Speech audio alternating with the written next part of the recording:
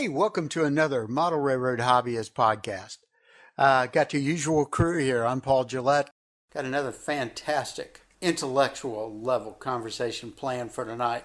Got Chris Palomares, and from the fantastic South, specifically North Carolina area, I've got Ken Anderson. Hey. And Joe Balint. 'Tis I. Yes, they are with the Sipping and Switching Society of North Carolina. There you go. I met these gentlemen, and I use the term loosely, at the, what was that, Great American Train Show? World's Greatest Hobby, Charlotte. I was close. Yes, in Charlotte. And their group was there, and I have never seen so many modules or so much track connected in my life. I was just totally blown away. So we got conversing, and I wanted to just bring everybody up to speed on just how this group evolved. So how long, let's start out with a basic question. How long have you guys been doing what you're doing? The Model Railroad, the Sipping and Switching Society. Well, the Sipping and Switching Society, we just started our 27th season with the Charlotte show. But some of the modules predate that by a great amount. The oldest module is one named Peanut that was built in 1976, so it's a 42-year-old module. Wow. And the Jersey Curves are now on their fifth owner. I originally built them 39 years ago. I own them now. Ken owns them now. And we still use them. They're in most every show. But the real origins were in 1975. A group in Raleigh, North Carolina that was simply known as the Cameron Village Group. We didn't actually have a name. And a man named Joffrey Fisher, who was the manager of the Cameron Village Hobby Shop, kind of sort of herded the cats together so that we could eventually build modules at a later date.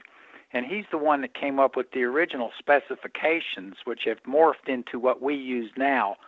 We're on the fifth generation of specifications as they were finalized more or less in 1991-92. Okie doke. And I'm sure the size of the group itself changes. About how many participants are there now? Well, there's two levels of participants. We're not an official group. We're not a club. We have no Robert's Rules of Orders. We have no common property, no dues, none of that. We're just an association, a society. And because we don't have an official roster, our group size varies from show to show. We've done shows with as few as 2, and as many as 20. But a lot of the guys aren't actually members and don't claim to be members. They just show up for one show a year, usually in the city that show is. But as far as hardcore members, there's no more than 12 of us. Okay. How many total modules are there? Somewhere around 220. And the average length of the modules is a little bit under 9 feet. We have a few 10-footers and a couple of dozen 12-footers. Most of the rest are 8-footers. But we do have a small number of 6, 4s, 2s, and even a couple of 1s used to fill in the geometry, depending on what shape the layout takes. And a typical layout, if we get 80% participation, that's more than 16,000 square feet like we were in Raleigh in November. And we never build the same layout twice. There would be no point in that. So each layout is a one-off. It's completely one-off. And we have different themes. On shows where we're mostly going to be displaying to people, a large group, say at the Charlotte show, then most of the effort will be put into the main lines and leaving voids and spaces for people to walk into the layout and such. If we're doing a fest, which we're going to be doing in 7 days in Wilmington, North Carolina, we might get 50 visitors, but it's not a show. It's just us set up, and we play trains round the clock for 3 or 4 days. And in a layout like that, we're not concerned about a crowd because there isn't going to be one. So as much as 50% of the layout might be in branch lines, double-ended branch lines or switching districts, single-ended branch lines, and we'll operate, usually with switch list. And we can have as many as 15 way freights running simultaneously. Wow. Okay. Now, from Peanut back in 1976 up to what we have now, the modules, the dominoes, if you will, has that design changed, that execution, how you make them? Yeah, it changed a little bit. Peanut was a demonstration module. It was the first 8-footer and the first one that was 30 inches wide, and it was the first one made almost completely out of Luan. But it was built with diaphragms and tendons, much like a wooden airplane wing. And it worked, it still works, and it proved the concept, but it was an evolutionary dead end. And very quickly it was replaced with something that we now call the waffle. Waffle module, yep. And a waffle is it's a torque tube where the bottom is relieved so you can reach into the torque tube, and hence the waffle, because it looks like a waffle iron from the bottom. And the overwhelming majority of modules now are that way. And the waffle is very pliable. It can be made to any curve radius. It can be made into junctions. It can be made wider or narrower. And it also can be deflected up or down. We've got a couple of modules that have cutaways where bridges cross voids, but we also have a couple of modules, 12-footers that I own, that change grade. It goes from 48 inches, which is our normal height, up to 51 and a half. And it's not roadbed on rising above the deck of the module. The entire module is warped to fit that grade. It's easier to do it that way. Because we have a set of modules known as the flyovers. They're actually over-under. We can make trains cross over themselves, and often do. There's a couple of videos online. When we were in the national show in Cleveland in 2014, there's a minute and 30-second video of a 145-car coal train crossing over itself. Okay. So on the modules that are part of a grade, you said something I found odd when you talked about the grade. So you're not just using risers along the basic module itself to raise the track. Right. There's no risers on those two modules at all. The grade is the shape of the module. Okay. How do you do that? How do you do that? Well, a typical module will have 4 long pieces that we call rails, the 2 on the outside and the 2 in the middle. And it will have pieces that form what we call the ribs, sometimes known as the short ribs. And at the end pieces, which are made out of 3/4 Baltic birch or similar, the only pieces of significance in the module that aren't 5mm Luan. That forms up the filler. That's the filling in this Oreo cookie. And then you have the deck on top, and then you have the waffle on the bottom. Now, if you cut these 4 pieces in a grade, in this particular case, I've got 5 inches of level straight coming off the end, and then there is a transition that is 60 inches long. And then there is 1 foot of pure grade, and then there's a 60-inch transition that goes back to 5 inches of level. So the grade on this module is 3.65 for a length of 1 foot.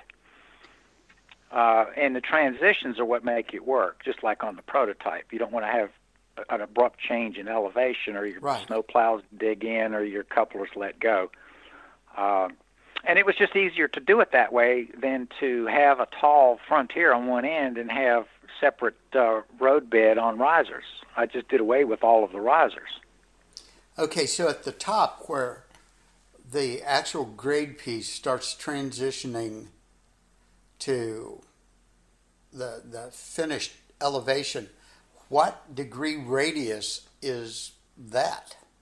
Oh, it's straight. It's a 12-foot straight module, both of them. You I go mean, whatever how you whatever work the curve. track.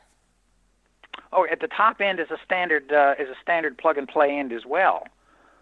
That is also a standard end. It just happens to be at 51.5 instead of 48. And it is also possible Okay. to put as many standard 48 modules in there that you want. I have these blocks that are 3.5-inch blocks I put under the wheels of the fold-down legs. So we have on occasion carried that altitude as far as 64 feet and then put the other ramp in going down. They don't have to be adjacent to each other.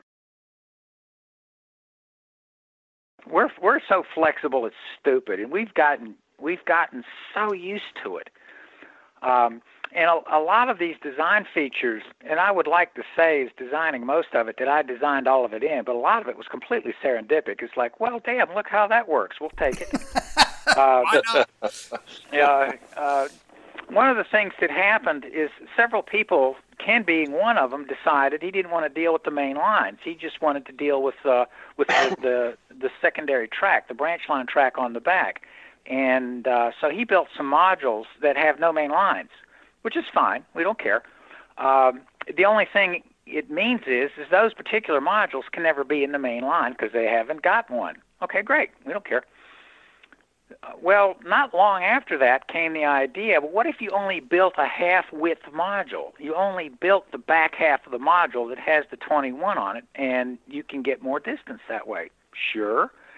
Well, the way the pegs, the pins on the end of the modules are arranged, you can build a half-spec module. And there are probably 20 of them amongst 5 owners at this point.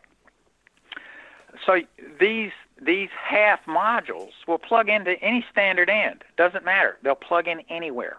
We also have main only right, mainline modules too. Suddenly appeared that only have the 8 and the 10, and they're 15 inches wide. And we have in the last 5 years on probably a dozen occasions put a mainline mini next to a branch line mini, and it becomes a full width mainline module complete with the running back branch. We have even made it to where the scenery is meshed to where these two modules come together. The scenery, except for the gap between the module, which is about 1/4 of an inch, it all blends in together. We've even went that far to do that. Yeah, people walking by looking at it don't even notice it's 2 separate modules, one front, one back. And our requirements for track, a standard module will have an 8-track, a 10-track, and a 21-track, and that's measured from the front edge to the center line. Oh, okay. But when you're playing with us, and we refer to those tracks by those numbers, there's an 8 main, a 10 main, and a 21 branch. Now, other modules may have more tracks than that, like through a 10 or 12-track yard, and that's fine. But we only actually require one of those 3 tracks and don't really care which one. Although if you're only going to do one track, well, the 21 is the easiest one to work into the system. But there are a couple of modules that only have a main line. Typically, it's the 10. It just makes it harder to fit in. But if you had a module, it's guaranteed it's a branch line only module because it can't be in the main. But it'll plug into any standard end anywhere. We don't care. It's also too, Paul, that we don't care what code rail you use. If you want to use code 100 or even code 40, it doesn't matter as long as it meets the RP25. The template rules how these things are designed. We don't physically connect the track at the ends. The track comes up to the end, and it's fixed, and it just dead ends in space. And then the next track begins in space, and, oh, damn, they happen to line up. That works. So there's no rail joiners at all. When two modules come together, there are no extra pieces. Wow. Okay. Now, tell me how you connect the modules together so effortlessly each time. Well, the rules, the measurement rules are based on the template that was developed 28 years ago. And the template has 4 1-inch holes at 5, 10, 20, and 25, and it has at least 3 tracks, 8, 10, and 21, and maybe more. In that template, we try to keep a plus or minus 1/1000th tolerance on that. And the manufacturing tolerance on whoever's building the track and everything, we can live with a plus or minus 5/1000th tolerance, up, down, left, right. So 2 modules are offered up against each other. The 4 pins line up. They're usually steel, some are aluminum. Never use wood. The wood won't hold a tolerance. You push them together, and there's 2 C-clamps on the bottom and 2 plugs, and the plugs are different. One's a Molex, and one is a trailer plug, so you can't mess that up. And that's it. That's it. There's no extra pieces. There's no adjustment. There's no height adjustment. In fact, nearly all of the modules are on 2-inch office chair wheels, and they're set at 48 inches. Now, if you're in an uneven floor, if you're on an uneven floor, concrete, wood, or otherwise, and 2 modules come together and they're not quite the same height, we don't care. The high one carries the low one. In any given setup, on any typical industrial floor, 30-40% of the wheels aren't actually touching the floor, and we don't care, and the trains don't care, and you can't make us care. And the reason for that is simple, is that the time spent building the layout is time not running the trains. Right. And if your hobby is to set up layouts that take 3 days to set up, and there have been cases we have observed with great pity people who did that, if that's your hobby, setting up modules, that's great. That's not our hobby. Our hobby is running the trains. And the faster we can set them up, the more we can run. And we do. But even that, the old adage, if you have adjustments, you will have to adjust them. They will always be wrong. So we have designed this thing to not have adjustments. We don't have the manpower. And that's what started this whole thing off. 27 years ago, there was only 5 of us. And we were refugees from other model railroad clubs where if you could set up a layout 24 by 40 with 10 guys in 10 hours, that was a miracle, and it almost never happened.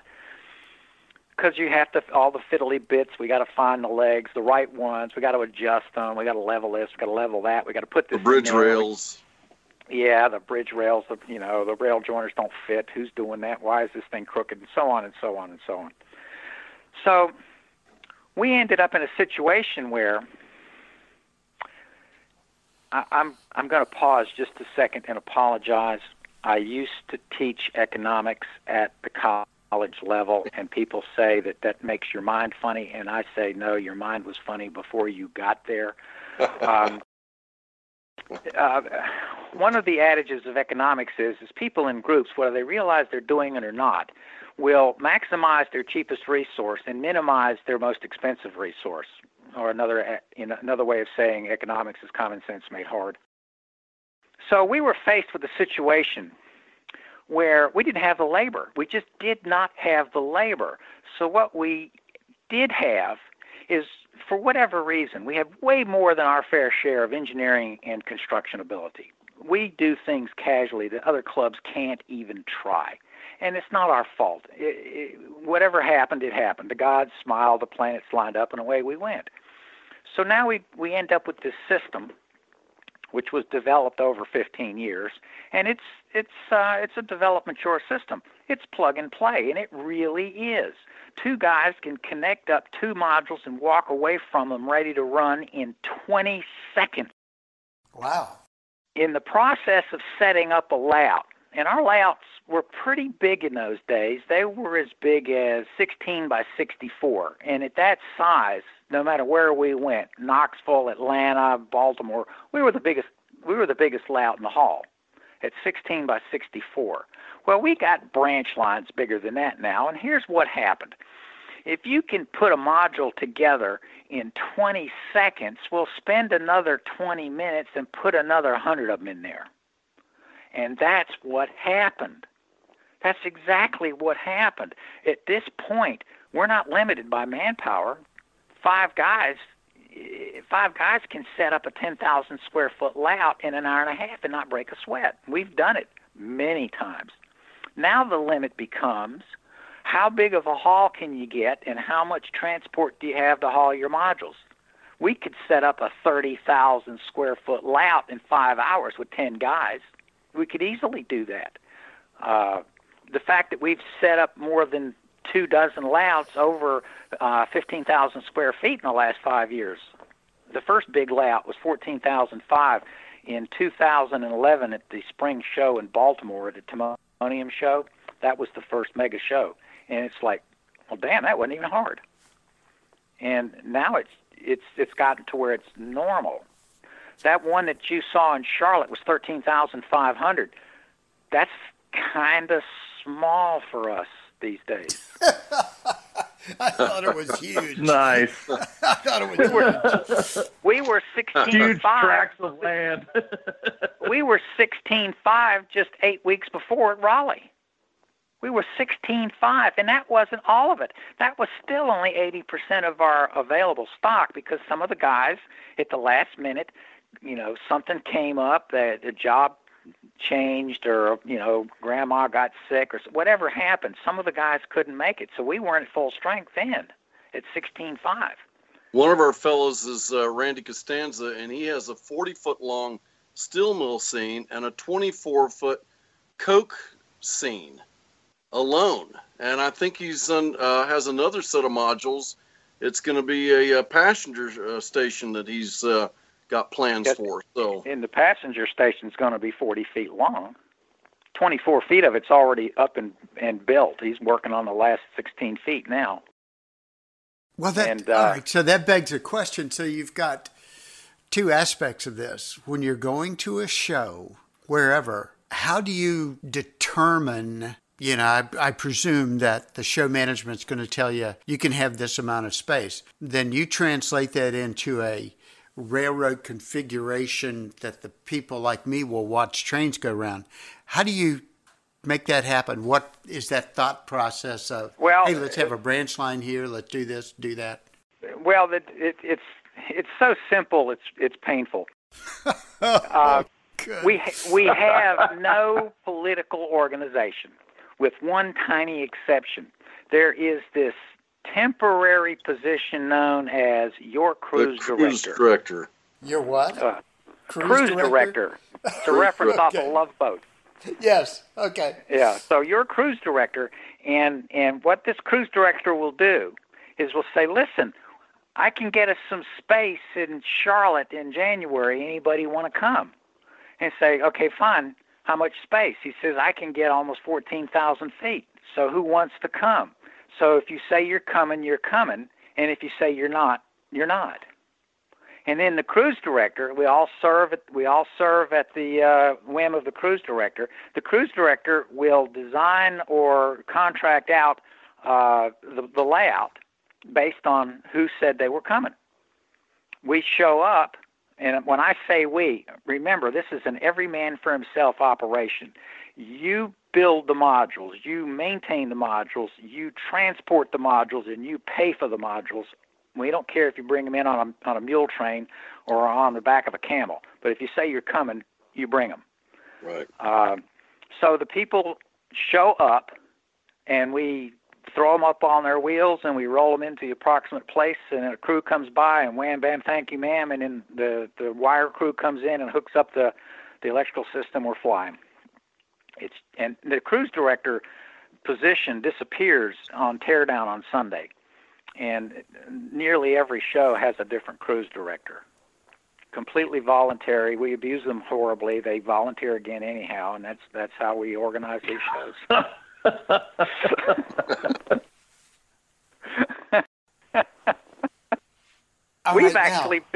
We've built layouts with no plan at all. The ones Yeah, we used to do them at the fest. Yeah, Joe and I used to do them all the time. We did a fest in Goldsboro at 14,000 feet at the YMCA, a triple basketball court, and the guy who got us the room didn't have a plan and didn't tell anybody he didn't have a plan until the trailers and trucks started showing up. And he's like having a meltdown. It was pretty funny. So I said, don't worry, we got this. We got this. Well, how are we going to build this layout? He says, fine, we'll use the modules in the order they come in the door. And we did. After a while, we got 3 guys going this way, 3 guys going that way. And he says, okay, before you get to that wall down there, turn left. And that was about it. And then towards the end, it's like, well, we got these modules left over we can't use, but I see something down there I can use. So you get down there and says, listen, I'll trade you this 6-footer, this 8-footer, and this outside curve for that inside curve and that junction and 2 minor league pitchers to be named at a later date. How about that? And so we swap modules and go back and finish up the gaps, and then we're running. We've changed layouts in the middle of a show. How so? Well, yes. we were set up in Columbia, South Carolina. I think that was a GAT show somewhere around 2001, and we had this giant U-shaped layout, and the ends, the scenery didn't match because we didn't take that into consideration. Whoever designed the layout, so he says, you know what? The end of that peninsula would look better over there, and the end of that peninsula would look better over here. So we broke off a 16-foot wide, 24-foot long piece on both sides on Saturday afternoon and swapped them and hooked them back up, pushing these modules through the crowd, and we're back up and running in less than 10 minutes. And the layout set up around us, their eyeballs were dropping out and rolling around on the floor. It was pretty funny. Biggest thing we had to do was just take the curtains down or the skirting, and then move the crowd barriers, and unhook the power supplies, and move it around and hook it back all up, and it was ready to roll. We did that in Philadelphia, Pennsylvania. We did it up there one time too. We did it in Richmond. We did it in Baltimore one time. We get around. We've been in Cleveland, Cincinnati, Detroit. Atlanta, Knoxville, Norfolk, Columbia, Savannah. We're up and down. We're up and down. What do you guys, each member who's saying, okay, I'm going to be at this show, and I've got 4 modules, or whatever the number is, what's everybody got, a trailer behind their SUV or what? It's like I say, it's every man for themselves. Some guys have trailers, flatbeds, they put tarps on. Some Joe guys have bus. covered trailers. I've got an old school bus with all the seats taken out of it. No kidding, that's ingenious. Yep. Well, yeah. I mean, I drove an activity bus, an old Chevy 1978 Chevy activity bus for 10 years that I only paid $900 for.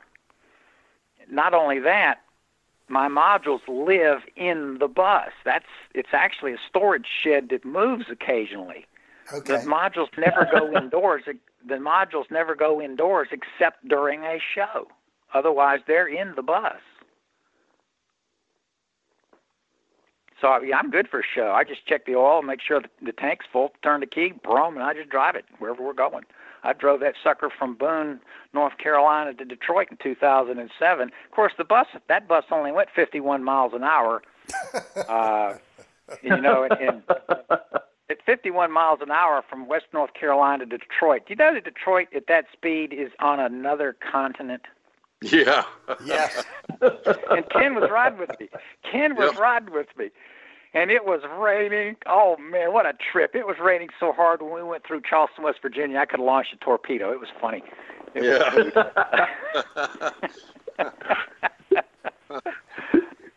What a scream. And we have a lot of fun. We have a lot of adventures. And that's why we do this. There's pictures on the Internet somewhere. They're not our pictures. It's somebody else's pictures of my white activity bus sitting in the middle of the Cobo Center in downtown Detroit.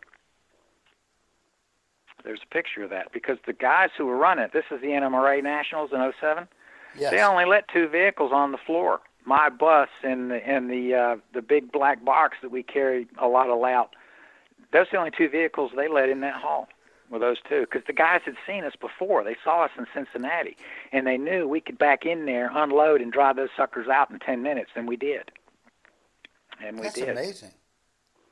It's all about efficiency. Like I say, we have traded engineering for manpower. Manpower to us is the sacred resource. We just don't have very much of it. So if we can't do it fast, we can't do it. It's got to be quick. It's got to be super quick. So you've got super control of the track work and the modules, the way everything goes together. Mm-hmm. Do you hold the participants, your fellow model railroaders, to certain equipment standards so that there's not out of gauge couplers, blah blah blah? Do you have any if it doesn't run, we very quickly determine why it doesn't run. And if the couplers are falling off and the wheels are out of gauge, it's pretty obvious, pretty fast. There's something wrong with that car or that engine. Take it off. Okay. Because I just noticed in Charlotte there was a gentleman's train going around, and as he followed, he was very frequently putting cars back on the track. And so he was getting frustrated, and I know how that feels. But I thought, well, maybe the wheels need to be gauged or something like that. Well, we found, one of the things about running trains nonstop for 20 hours a day for 3 or 4 or 5 days is that you put stress and strains on equipment you never saw before. Yeah. Especially when you're running 120, 130, 140 car trains, which we often do. Yeah. Is if you've got anything that's not up to snuff, bad couplers, drooping coupler boxes, out of gauge wheels, it shows up instantly. But it turns out the number one flaw, particularly in brand new equipment, is none of those things. It's too tight of screws on the trucks. Oh, yes. That's what happens. So the trucks can't, walk back and they can't walk up and down over uneven sections, and they can't swivel easily. There was a proponent, I think it was Len Westcott back in the 60s, when he was the editor of Model Railroader. Shows you how old I've been driving this stuff. There was this thing called the 3-point suspension, where you put one truck that swiveled but didn't tip, and then the other truck was loose as a goose. And the theory behind it is the tight truck would keep the car from rocking, but the loose truck would allow that end of the car to go up and down. And we found out that doesn't work. That absolutely does not work, because the tight truck will not walk up and down over track irregularities. So we have both trucks as loose as they'll go, and no problem. But in a nice long train where the couplers are pulled tight, those cars aren't going to wobble anyhow. You can see the videos, many videos of us running long trains, and you don't see a wobbly car in the pile. Okay.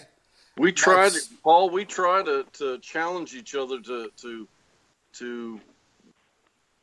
have our equipment to operate at high standards, and I can't say that for all of our guys. And again, maybe one of our fellows is one of our newer guys. I don't know. Anything's possible. But on general rule, I can't always speak for Joe, but our equipment usually is pretty well tried and true. A lot of our cars have been, put through the rigorous. They've been on the main line, and they've operated pretty well under years of. It's almost always a new car.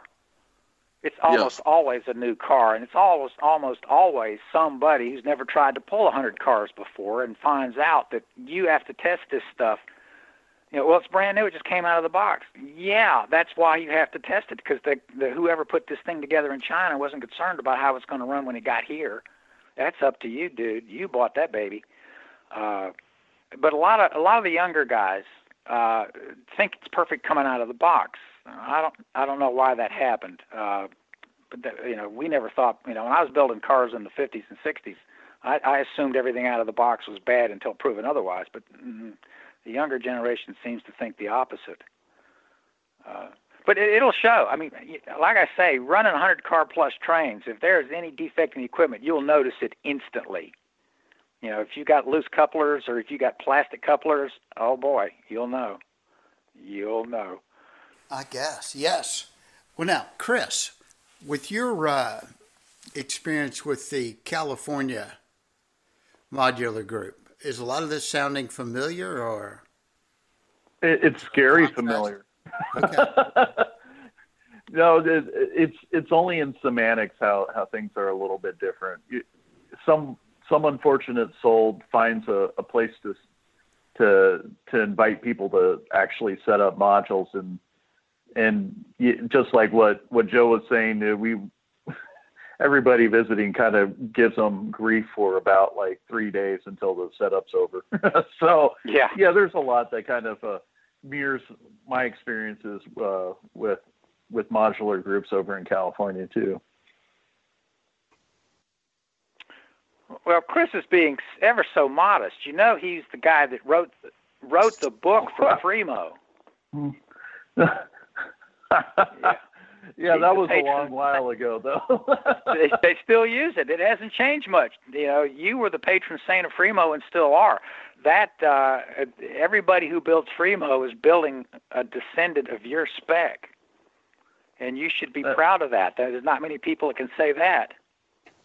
Oh, I absolutely am. I just wish that the internet was a little bit more widely used in 1995 when the spec was coming out, because there would have probably been some consideration had we known, that had we known Joe and the sipping and switching group of guys, that would have made for a quicker setup. But I still think that one of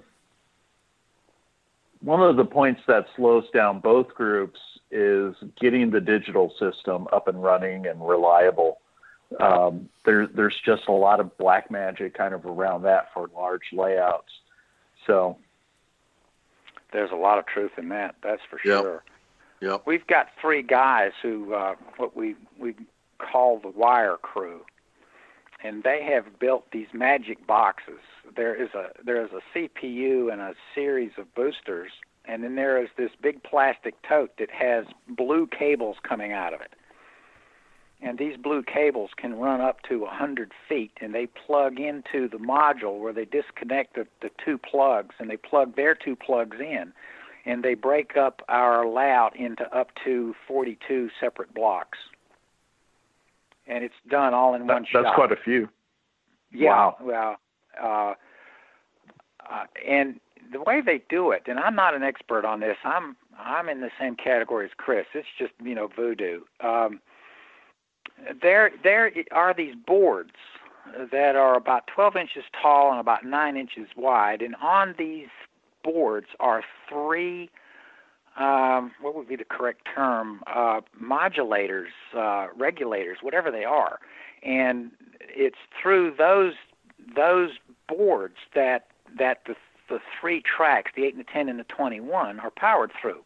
Now, these boards have LEDs on the back of them, and they will display what the voltage is on that block at that second.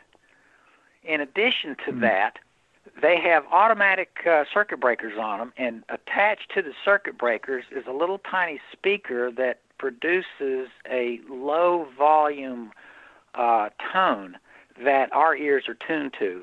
Somebody passing by might not even notice it. So if somebody runs a switch or derails a metal wheel and grounds it out, that block goes down. The voltage drops to 3 red zeros, and this tone goes off.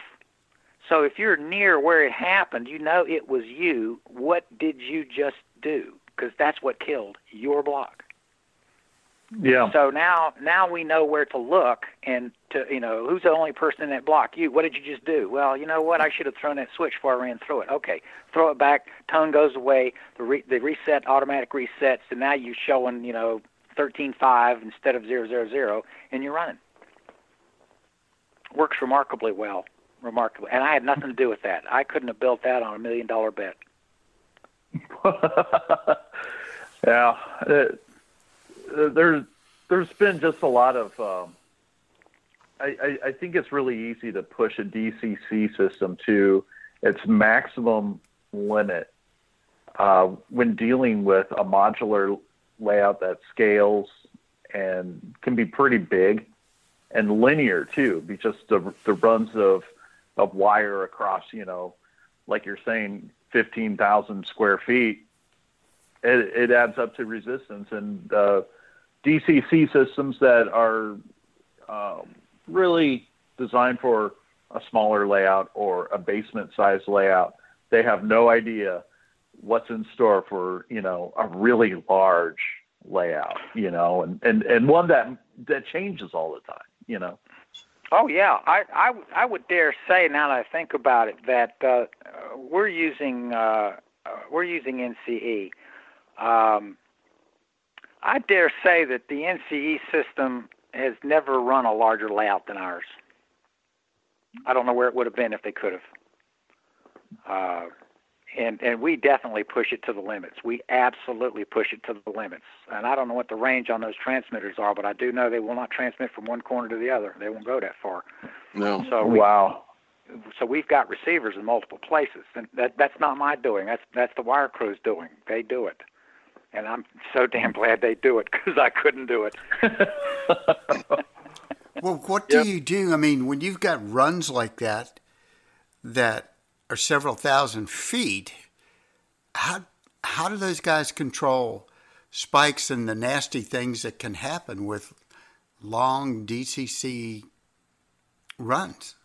Well, let's say we're talking about the Raleigh layout in November. That layout had about 7,000 feet of track in it, of which about 1,150 feet was double track main line all by itself.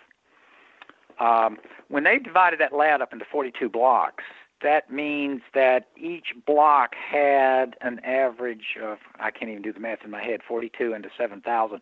Each block was good for several hundred feet of track. But that doesn't mean it was that long, because it might have been a yard, multiple tracks. Right. And so when they plug it all together, it just works. It just works. And if there's a failure, it's a local failure. Somebody did something, and that block went down, so they come running to that block. But other than that, it just works. They just plug it up and it works. And that's great. A lot of our guys also are using their cell phones. I use a tablet. I've used my cell phone with JMRI. And we've pushed that to the limit too. That gets the signal back to the CPU. How the signal gets to the CPU doesn't matter to us. If you want to run on an extension cord and plug in your regular controller that isn't radio, and some people do that, particularly working around yards, or if you want to use the radio transmitter, that's fine. If you want to use a cell phone and go Wi-Fi to JMRI, that's fine too, and they all coexist simultaneously. It seems to me that the issue is between the CPU and the trains, and that's where the blocks come in, and that's where the monitoring of the different blocks comes in. And I have just about exceeded the limit of my knowledge on the technical aspect of how that works. I think we've also started running out of numbers too, haven't we, Joe? The number of engines we've had. Yeah, theoretically that system will support 99 engines, but in actuality it only supports about 77. And we've had that many engines running on the layout. We've had that many running.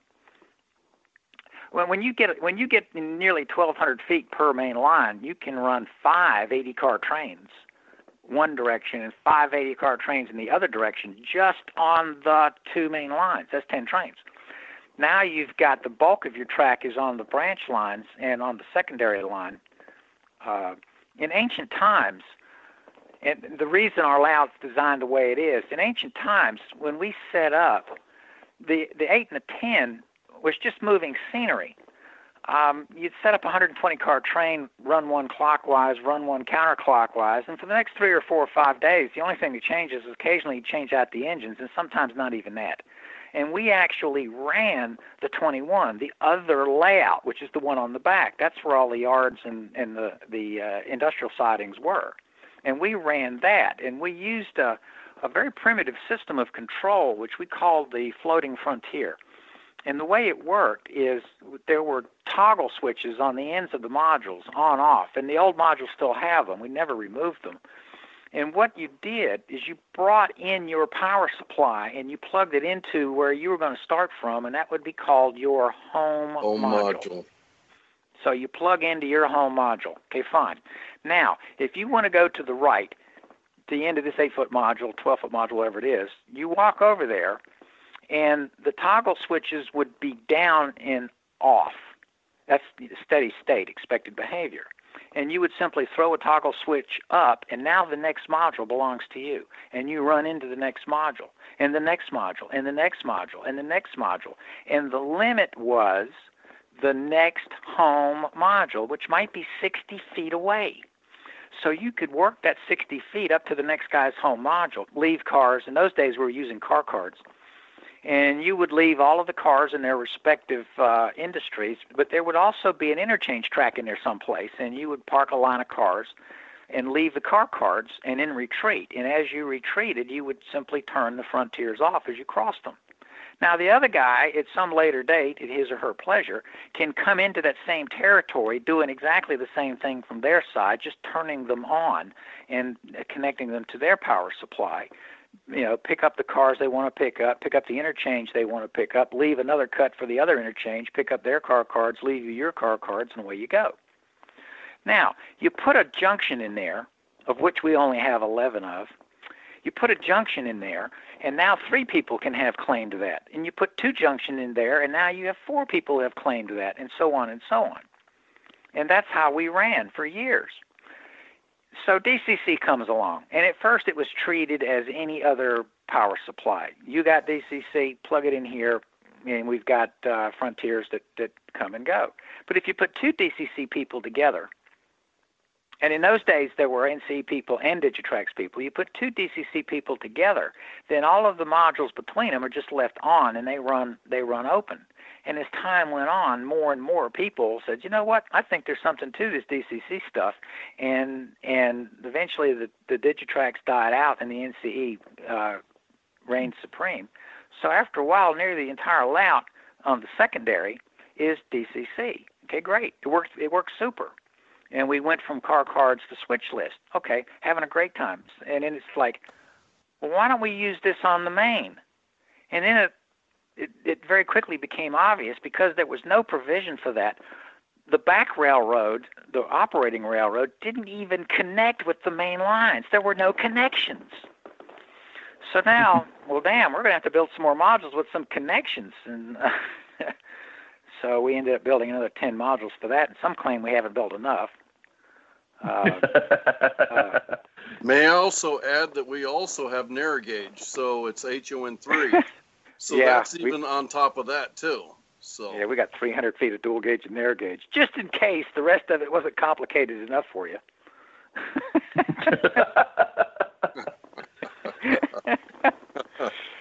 Now, there are videos. Our buddy Bill Swint lives in Raleigh, has gone through a series of HD GoPro-type cameras that he puts on flat cars and pushes around. He's probably got 50 or 60 of them up on the internet and under YouTube.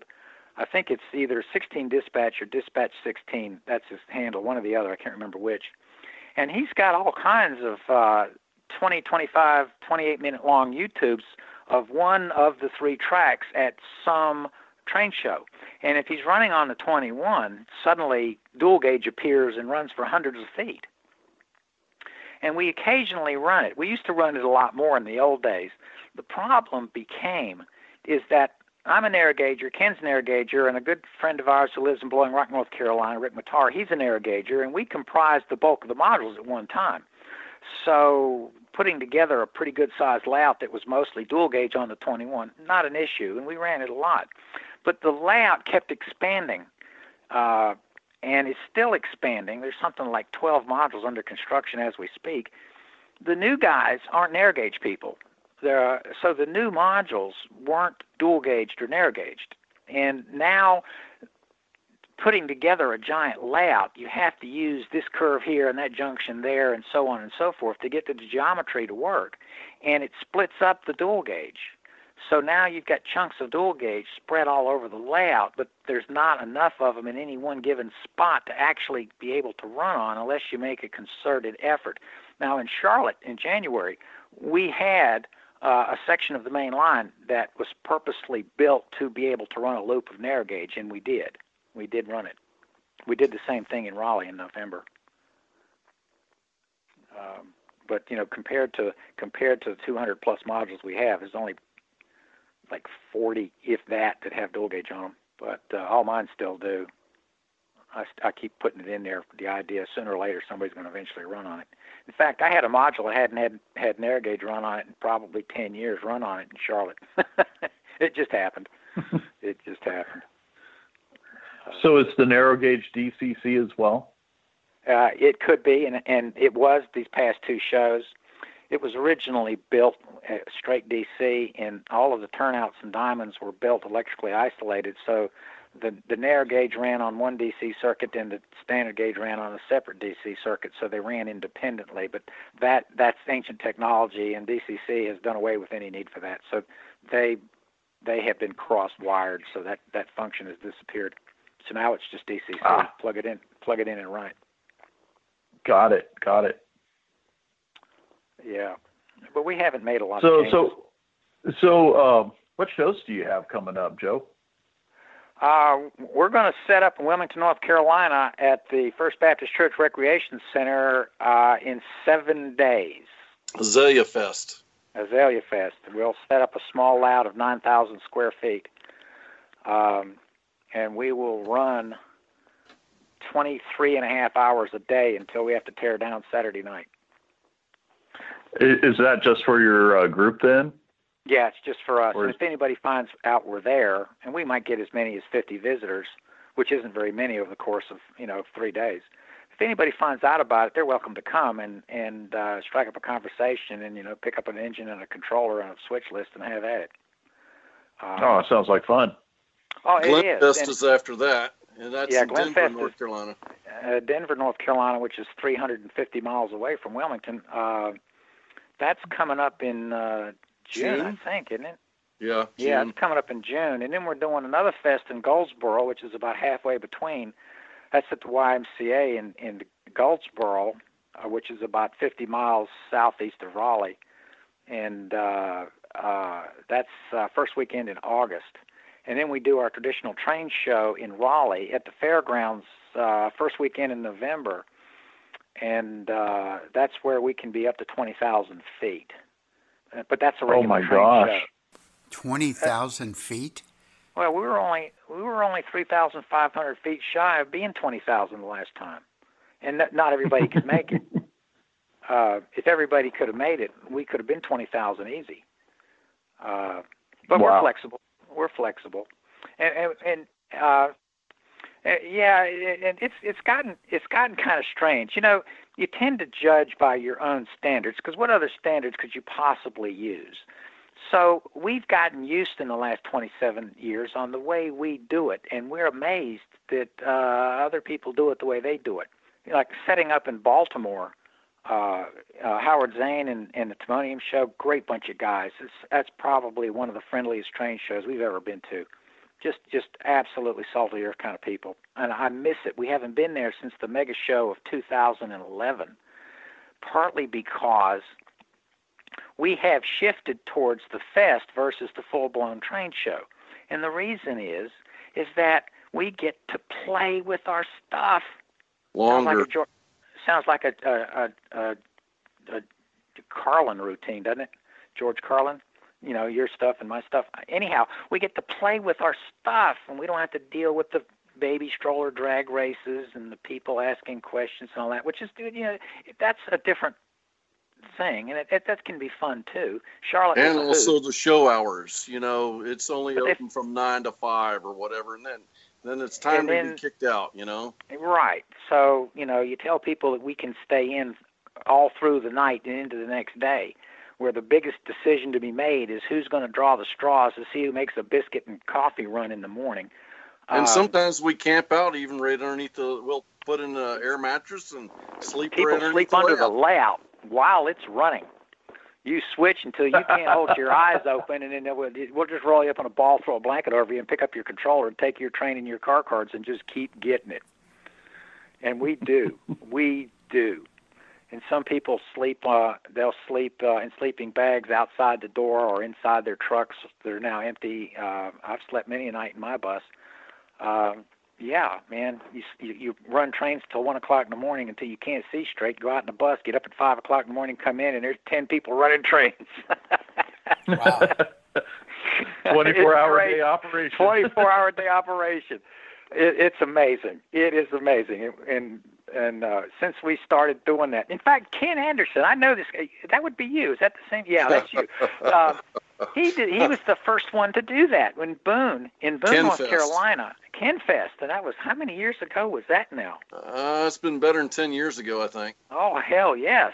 We stood up at a Baptist church gymnasium. It was about 7,000 square feet. 7,000 square feet, and we just barely could get the layout in there. We packed it in tight, and we had so much fun we couldn't believe it.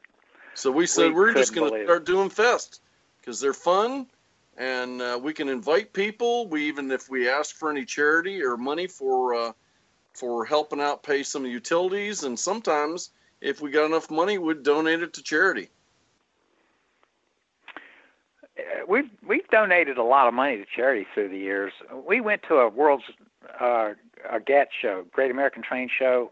One came to Raleigh in 1991, late 91 or early 92 at the convention center downtown. And we were a tiny layout in those days. We had just been together less than a year, and our layout was huge. It was 16 by 24. And they said, hey, you want to, they're asking us to set up to go to this show. And it's like, well, sure, we'll go. So we went down there, and there's probably 20 layouts in there. And at the end of Saturday, the guy who was running the show came up and said, well, you won second prize. Here's $300. It's like, what? What? There was money involved here? We didn't even know there was a contest. It's okay, now we have a political problem. We have no mechanism for holding the money. We have no treasury. So I can't remember who the cruise director was. I think it was Mark Gugliotta. So Mark said, okay, it seems by logic we have to give the money to charity. And I said, okay, whoever the cruise director is gets to decide what the charity is. And we gave it to the Ronald McDonald House. And for the next 10 years, we gave every cent we earned in honorariums to the charities. We still do whoever sometimes. The cruise director's choice. Whatever the cruise director's choice is. Yep.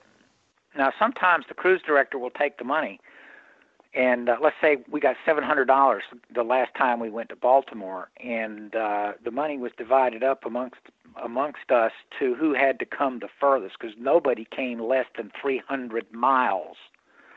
Some of us came 450 miles.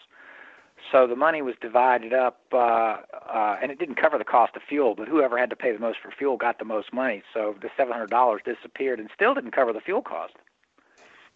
And that's okay. We're not doing this for profit. If we were, this is exactly the wrong hobby to be in for that. We do it for the fun, and we're having a lot of fun. And, we've probably given $10,000, $12,000 away to charity and probably about that same amount to pay Exxon and Shell, but we're not making any money. We don't expect to. Don't expect to. Well, what? Okay, so you guys spend a lot of time. You go to different train shows, events, and so forth. When you're at home, is there a place where you guys can meet and set up modules and, like you said, just enjoy running trains and operating? Well, the short answer is no. no. And the reason is because you're talking to Ken and me right now. Ken and I are 300 miles apart as we're talking. The next closest person to me is 60 miles away in Goldsboro, and the next nearest person is 95 miles away on the west side of Raleigh. That's how spread out we are. We're 350 miles east to west and 175 miles north to south, and that's just the guys in North Carolina. We've got 3 guys in Virginia, 1 in Roanoke, 2 in Portsmouth. We got a guy in South Carolina near Myrtle Beach. We got a guy in South Carolina near just over the line from Augusta. We got a guy in Clarksville, Tennessee. But even just the people in North Carolina were 350 miles apart. But we can set them up, and we have did little operations. We used to do it over at Joe's basement. Matter of fact, Back when I lived in Boone. That right, was many years we ago. even set them up and ran them out his driveway on a sunny day, and where his driveway broke away, they just blocked it up, and of course then the layout goes from 48 to probably almost 60 inches. But, yeah, 60 inches high at the end. Yeah, but last year we've done that before. Last year in Goldsboro, on 2 different occasions, people came down from Raleigh to Rayburn's house, and we set up in his backyard. He's got a big backyard, and we set up like a 60 by 30 layout in his backyard. And he fired up the grill, so it was way cool. We were walking around with a controller in the left hand, a hot dog in the right hand, running trains. It was so... Someone throw that switch for me. Yeah, I'm getting mustard here. right. So the only downside to that is that the weather has to be perfect. There can be no rain in the forecast, not a cloud in the sky, and the wind has to be under 20 miles an hour. But we did it twice, and we thought about doing it again. Part of it was a demonstration for the people who jump up and down about, well, you have to level your layout, and we're absolutely positively empirical proof that you don't. If you can set it up on a mowed grass lawn without leveling it, you don't have to level it anywhere. That's part of the secret of how fast we can set up. We don't level anything. We don't adjust anything. We don't have extra pieces for anything.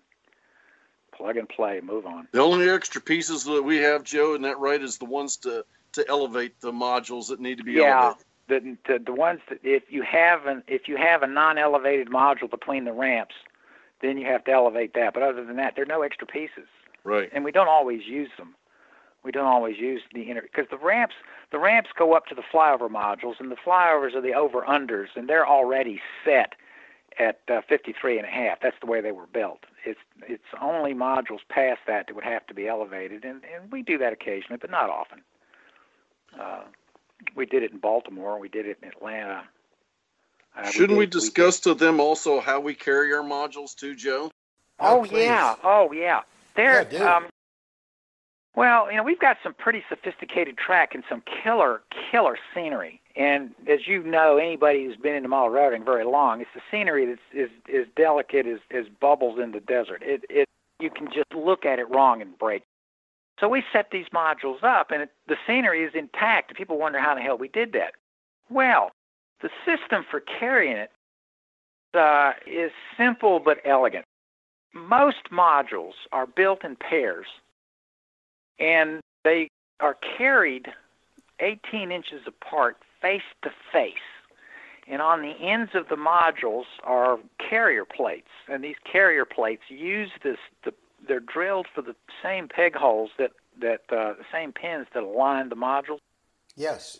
And these carriers attach on the ends using the same clamps that hold the modules together. Now, the carriers have 2.5-inch swivel wheels on them so that you can push them. So two modules together push. Now, on top of that is a piece of Luan held down with bungee cord. The carriers are designed a little bit like the end of an ISO container, is that you can pick up a set of modules, 2 modules in their carriers, and set them on another set of modules in their carriers. And the spines on the back of the carriers carry all the weight. The modules don't actually touch each other. There's a 1 inch of airspace between them. And if you're tall enough and strong enough, you can stack these things 3 high. So we call them doubles or triple stacks. Right, and you can push them around on these 2.5-inch rubber wheels. You know, if they're double stacked, you can push them double stacked. It doesn't matter. Okay, let me ask you then, when this is done, do you have any photos of the twin stacks and stuff that you could post on our podcast page? Oh, yeah. The most famous photographs happen to be in Model Railroader April '09. It shows the carriers, their construction. It's only 4 pieces of wood. It shows carriers stacked up double high. It happened to be sitting at the end of my driveway when I used to live in Boone. I took the pictures, and Joe wrote the article. Yeah, we did that. We did that in the summer and fall of 2008, and got published in April 2009 in Model Railroader. Yep. Now there are a bunch of pictures on the internet. We've got a Facebook page somewhere. I don't do Facebook, but I know it's out there somewhere. And then there's a couple of different web pages, 2 or 3 different construction articles. There's a Yahoo group, and there's photographs in there. It's not a secret. I mean, it's not like we were trying to do this with the CIA or something. The stuff has been available for 25 years. We've gone out of our way to show the technology, and we asked no royalties, no payments. The only thing we have ever asked from anybody who uses this technology is just a credit line on where you got it from. So, yeah, we got this from Sipping and Switching in North Carolina. That's all we've ever asked. And there's only a couple of other clubs that we know of that come anywhere close to this. There's the Cincy Boys. Saw us, a group of young men who saw us in the Nationals in 2005. And then there's a group of guys over in Dayton, Ohio, known as the Miami Valley Model Railroad Club, and they saw it and they copied it, but they converted an existing layout. So their waffles and their track standards and everything are identical to us, except that they stayed at 40 inches where we're at 48. Other than that, they're the same. And that's it. That's all there is. All there is. Us, the Cincy Boys, and the Dayton Boys. That's all. We have an old website, and you'll have to forgive me on this, but I'll kind of give it to you. It's www.mindspring.com/ and I always say the little squiggly line, Googliotta, GUGLIOTTA, I think I spelled that right, / index.html. And that's an old website that our buddy Mark Gugliotta created.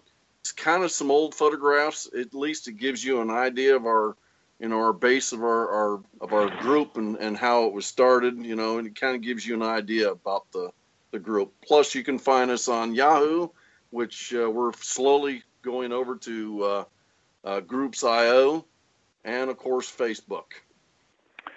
Plus, you can just Google Sipping and Switching, and 80% of the hits will be us, and the other 20% will be the Cincy Boys, who we have set up with. We've set up with them twice in Atlanta, once in Baltimore, and once in Cleveland. So, yeah, their stuff's compatible with ours. Plus, we also have I built a little connector module, if you want to call it a module, that will connect to Fremo. And we've done that too. We did that in Detroit in 2007, and we did that in one of our Baltimore shows in 2011, where we can put this 1-inch thick plate, which is known as moss, and it covers our pins and sets us back the 1 inch that Fremo requires. And we have a series of blocks that we can raise our layout a 1/2 inch per 8 foot to get the extra 2 inches in, which is what we did both in Baltimore and in Detroit. So we're kind of compatible with Fremo from that standpoint. Yeah, your track height is 48, and that's not too far from Fremo being 50. So yeah. When we did that in Detroit in 2007, the grade was only a 0.5%. We were only coming up a 1/2 inch per 8 feet. Most people didn't even notice it was a grade. Yeah. The people who knew us thought Fremo was 48, and the people who knew Fremo thought we were 50.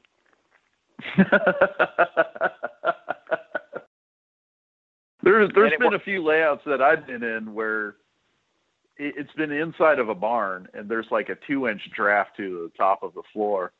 Mm-hmm. And it becomes 54 inches on one end of the layout and about 48 on the other. Mm-hmm. Yeah.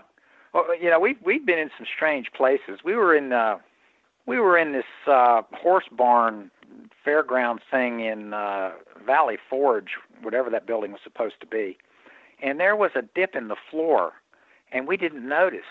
And we hooked up these modules and tightened up the C-clamp and ran on it for 2.5 days. And we started tearing it down. We had spanned a gap more than 18 feet long where none of the wheels were touching the floor. And didn't even notice. until we, loosened the clamps up and the whole thing dropped down 1.5 inches. It's like, well, damn, look at that. Like I say, at any given time, 30-40% of our wheels are not touching the floor. We don't have to. They don't have to. Plus, with the wheels, with the wheels, we can move 10 modules at a crack with one person. We do it all the time. But Plus, it's the system. And I guess Joe's kind of said that. It's the system. It's a package deal. We've had guys that come to the shows and they'll say, we'd like to take a little bit of this and, take it. It's almost like doing a deli, or, it's a smorgasbord. Let's take a little piece of this and piece of that, and we're going to combine that to our modules. It's like, no, this is a package deal. The lightweight Luan and the template and the you can't go away from using the steel banquet table legs and the casters. It's a package deal. You just can't, take a little bit of it. This is the way this system works. So we don't really try to sell the idea anymore, but we also try to say this is what works for us. We're not going to tell you that, this is the way you have to do it, but you can't really take bits and pieces of it and try to incorporate it in into your layout. But what happens is that without realizing it, you build in stresses that become enormous. The lightweight waffle box is the secret sauce. That's what makes it all work. That's the backbone. Because when you calculate what the stresses are on the ends of a module, let's say you've got a 100-foot long straightaway and you want to push the one end over 2 feet to line it up. That's a 100-foot long lever that two fat boys are going to push, and the stress is going to be on the first or second joints, and it's going to be a tensile moment that's going to be in the 10 or 20,000 foot-pounds worth of tension there. And that's why you will occasionally see modules with the ends ripped out. And we know that because, in the old days, the groups that we were part of in those days, I used to see ends ripped out all the time. And it's like, okay, I'll just do a quick calculation. Holy mackerel, there's a lot of zeros in that number. So the torque tube will withstand an enormous amount of pressure and tensile stress. Where a regular module made out of 1x4s or 1x6s that's got 3 or 4 screws in the corner and a 1/2-inch plywood nailed on top, those modules won't stand that. They absolutely will not stand that kind of stress. And when you're talking about the bulk of your wheels not even touching the ground, there's some stresses here, and they're big. We used to move the layout, and the layout we'd have to try to de-stress some of the legs. Whether the legs were wooden or some of the legs were steel, we'd have to go around tapping like that to try to jimmy and shivvy the modules to make the final connection. And so when we ended up going wheels, steel legs and wheels, it changed everything. It changed everything. Yep, it sure did. At one time, we had 5 different competing designs for wooden legs, and then one guy shows up with steel legs, like, this game is over. And then at a later date, probably 4 years later, the wheels happened almost by accident. A different project, and working on that big bridge for the 16-foot long bridge for His Holiness Curtis Pope. It's like, holy mackerel, we can roll these things around on wheels. So we showed up in Baltimore, I think it was around 2003, and I had already converted most of my big modules to wheels. And the guys show up, and it's like, so what's with this wheel stuff? I said, watch what I can do. And then it's like, well, dude, next show mine will all be on wheels too, and we never looked back. So after all of the modules got on wheels, it was kind of like, how in the hell did we even do this without wheels before? How did we even do it? So now what we'll do is we'll slap together 4 8-footers in a row or more, wait for their time to come into the layout, and one guy will just give it a bump and push it around like a giant long gurney, and just roll it into place. Bang, there it is. It's astonishing. But we've gotten used to it. We only get reminded every now and again when somebody comes down to look at it. And well, like in November, my friend Tim Moran. Tim Moran is Mr. Fremo east of the Missouri River. Wonderful fellow, and he's got his fingers in the Fremo everywhere. And he was connected up. The Fremo was connected up to us in Detroit in '07, but we set up on Wednesday afternoon, and Fremo didn't set up until Thursday morning. They never saw us set up, and they didn't see us tear down either. So yeah, he saw us in Cleveland. He saw us in Milwaukee. You know, he saw us in several places. Okay, great. So he says, you know, our show in Syracuse was canceled, so I'm going to come down and see you guys. I says, fine, come on down. I said, but you're going to be highly disappointed. He says, why? He says, like, because we're going to be sitting around drinking cheer wine and sun dropping, eating donuts and pointing at each other and laughing, and then somebody will drive a truck in, and we'll jump on it like vultures, and in 10 minutes the truck's empty and half the modules are set up and we're already assembling them, and then it's done, and then we'll sit around and eat donuts and point and laugh at each other until the next truck shows up, which we did. So he's sitting there and he's taking pictures, and we're just casually, okay, let's roll that baby in there. So I grabbed a line of modules that was 64 feet long, and it had been assembled simply because they were all sitting there, and we weren't really sure exactly where they were going to go into the layout. It turns out that we had to rotate them 180 degrees. So I just walked over there, grabbed one end, and walked in a big arc and turned them 180 degrees by myself. And he almost had an epileptic fit. He says, I can't even believe that. I'm like, believe what? What you just did? What? What? I was like, we do this every show. Yeah, okay. There's no magic here. They're on wheels. Did you notice?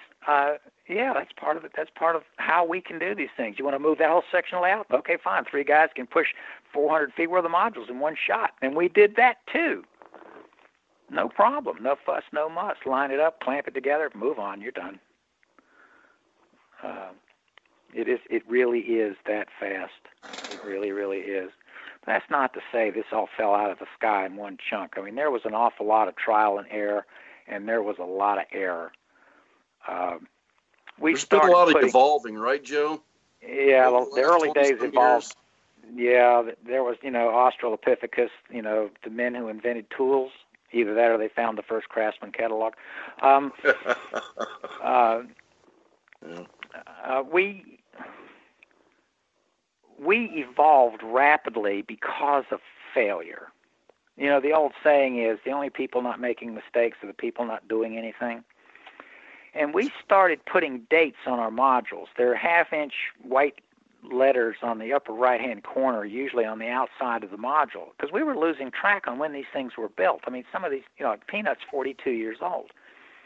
And so, okay, we got dates on them.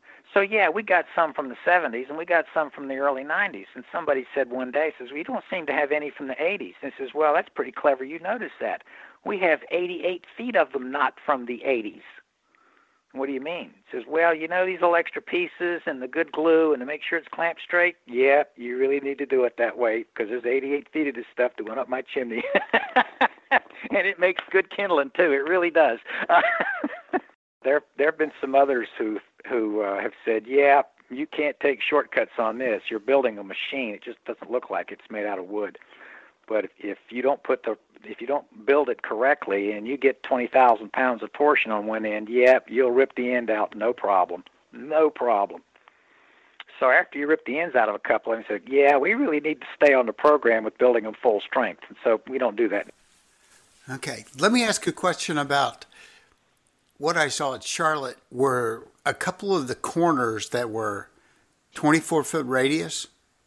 Yeah, there was a 90-foot 4-piece that's a 24-foot radius, and then on the opposite side of the layout was a 16-foot radius and 3 pieces. Okay, so they're done in some manageable length. The modules on the 3-piece set are about 9 feet 6 inches long, and the modules on the 24-foot set is 4 pieces about 8 foot 9 inches long, tip to tip. And they're carried in pairs. The odd one is paired up with another module that happens to be a straight. But, they're all paired together. And they stack. Very impressive visually when you watch, especially if you're passenger cars or F-89, something like that. Or going, oh, yeah. Oh, it just looks so incredible. Well, on the 24-foot curve, as I recall, that's a 282 and 284-inch radius curve. Yeah, it's actually a 2.5 degree curve on the prototype. Hey, we built it for the wow factor. Those happen to be mine, by the way. I built the 16 and the 24-foot curves. They're mine. Oh yeah. We also have inside curves too. Right, inside curves. We've got 4, 6, 8, and 12-foot inside curves as well, which is how you get U shapes. And we've got an inventory of all this stuff. We have outside 8s, outside 180s, outside 6s. We have some outside 4s, but we don't use them on the main line. We never really did. Those are branch line only modules because those are an outside 4 is 32 and 34.5 inch radius, and that's just too sharp for our main lines. We just don't. The outside 6s are 62, 64 inch radius curves, and that's about the minimum radius that we run on the main line. And if we can get away without using 6-foot outsides on the main, we'll do it. And then our minimum radius is 86, 88. Some of the guys also will do prototype scenes, and some are fictitious, more fictitious. But there's a lot of guys who will try to incorporate. One of our guys is trying to model downtown there at NC State, where the tracks of the N&S go right through the university down there. And I also have a couple of modules that have tried to duplicate a narrow gauge scene over here in Tennessee. Elizabethton, as it appeared in 1948. It's pretty remarkable too. You look at the photograph he's working from, and there's this big oak tree that overhangs Main Street. And even the limbs on the tree match the picture. Yeah. Ken is just not right. He's just I know that. Boy. And we got the modules to prove it. Yeah, we're nuts, and we have the modules to prove it. We have developed some sayings along the way. It's like, so why do you do it that way? Shut up, we're having fun, damn it.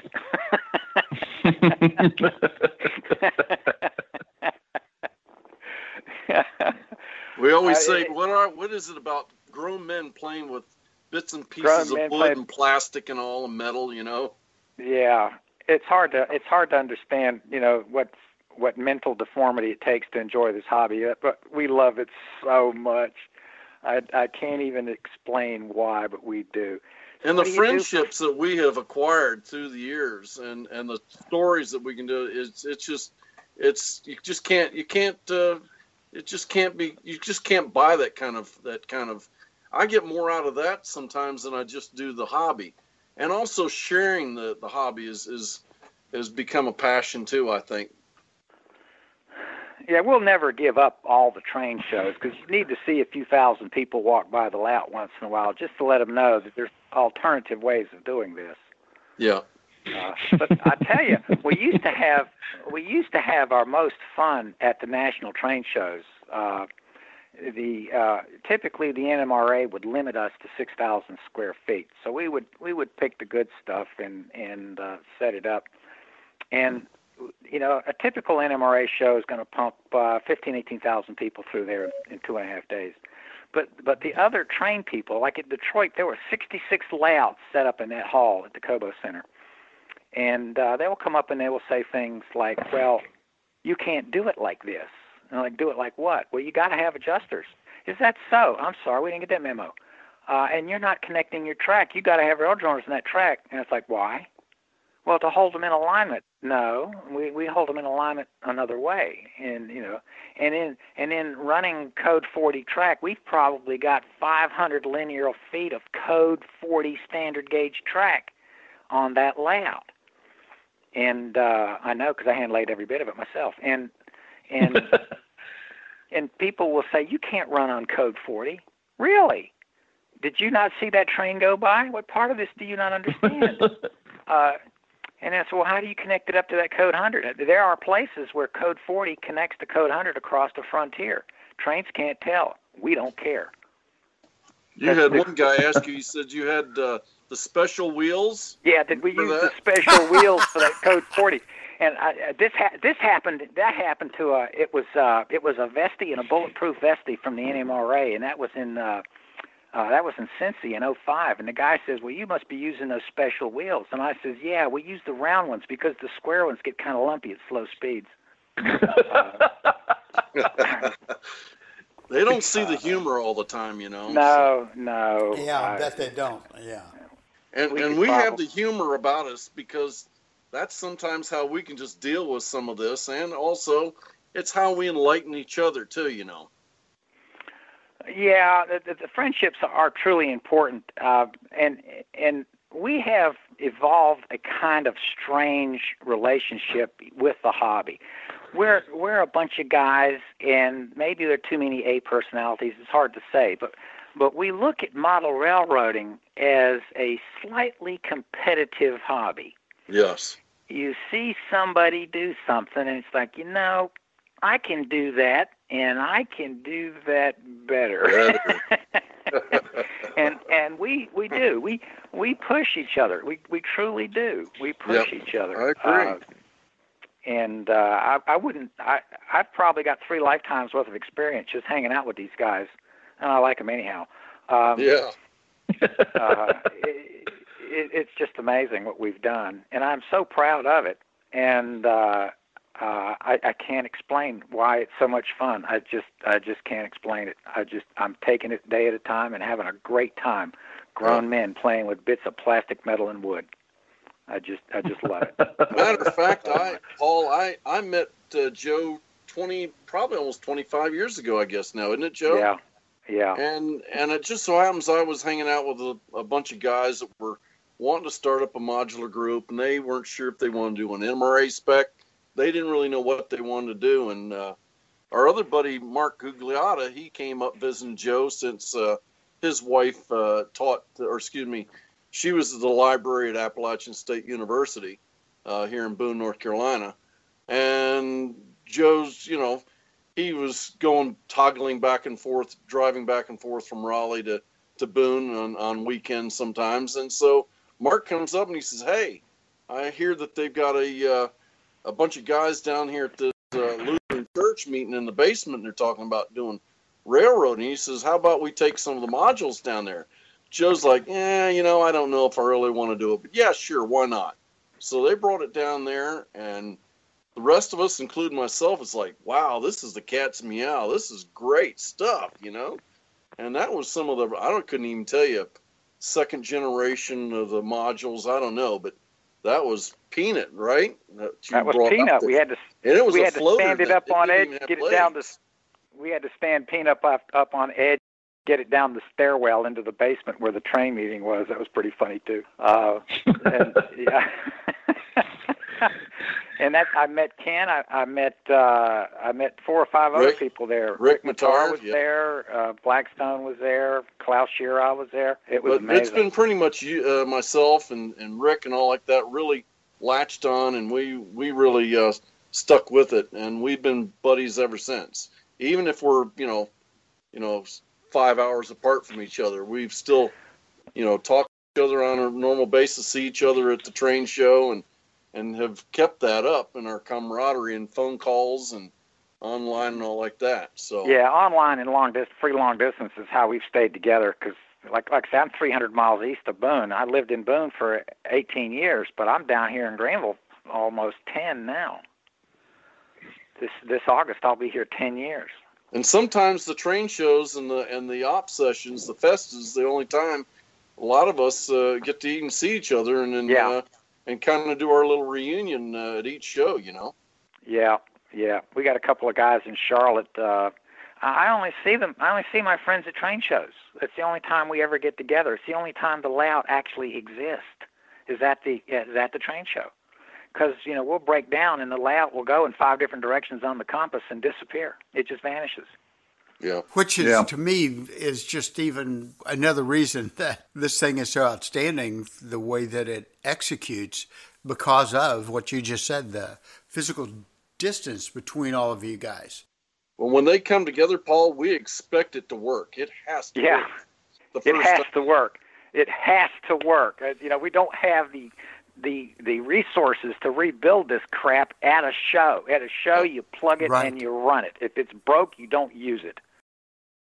And if it doesn't line up, it's broke. And we've Yeah. had that happen before. Yeah. Oh, really? What? Oh, Well, yeah, you know, they're somebody very unhappy run when 'em- they find that out.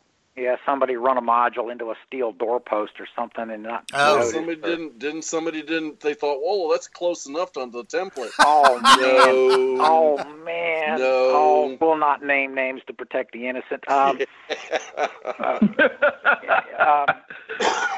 When That's you tell close enough. Yeah. when you tell somebody who is a classic woodworker that you're holding a tolerance of plus or minus 5 thousandths, they don't even know what you're talking about. That's machinist territory. And Yep. I've had people actually, pull out a tape measure and say, between what two marks is 5 thousandths? I said, dude, the marks are 15 thousandths wide. Yeah. You need a narrower pencil. So how in the hell are you measuring this out? So you can't. Human beings cannot do that. That's why the template, the proper use of the template is everything. And he said, well, where do I get a template? Well, the specs are published, and get a machine shop to give you a quote. Our quotes have been running between $100 and $120 a piece. If you buy 10, you can get them for $50 a piece.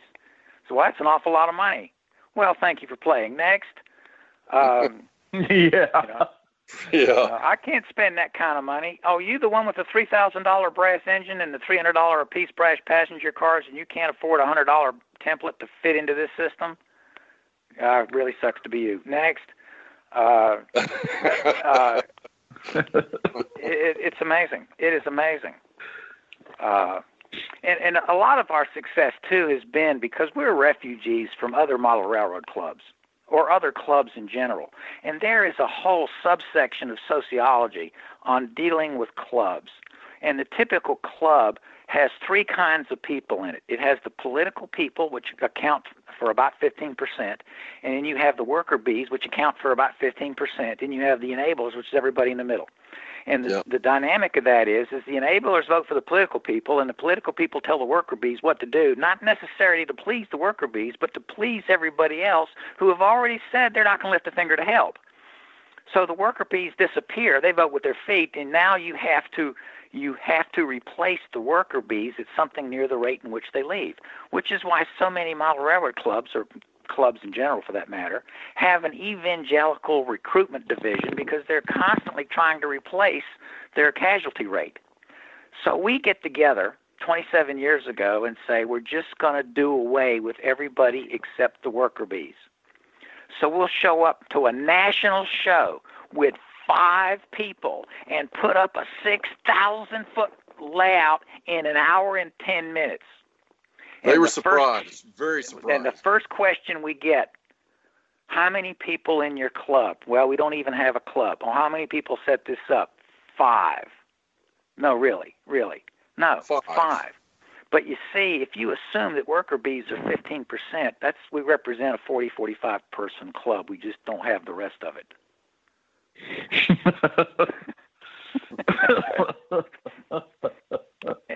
And clubs tend to go that way. I mean, it could be a beer can collecting club or a butterfly wing collecting club. It doesn't matter. They all go the same route. We're just doing it without the politicals and the enablers. We're just the worker bees. It's just us. Yeah. And through the last 27 years, we have a spiel, a routine. It's somebody standing in front of the layout. And if it's a big layout, there may be 2 or 3 people, and we call it selling aluminum siding, where we'll stand there and we'll answer the questions and this and that and the other, and somebody will say this, well, what about this, what about that? So, okay, fine. So in all of this talking, it has evolved that we basically have 4 organic rules. 3 of them are organizational rules, and 1 of them is a membership rule. And it works like this. Rule 1, no voting. Rule 2, no common property. Rule 3, anybody who suggests we organize to a higher level is immediately ejected. And our membership rule is self-evident and self-enforcing. If you hang with us and do what we do, you're probably a member. If there's any doubt in your mind at all, you're probably not. And that's it. That's it. And you can tell somebody who hasn't internalized this because they'll say, what we need is, stop. We don't need anything. We've got everything we could ever possibly use. You build what you need.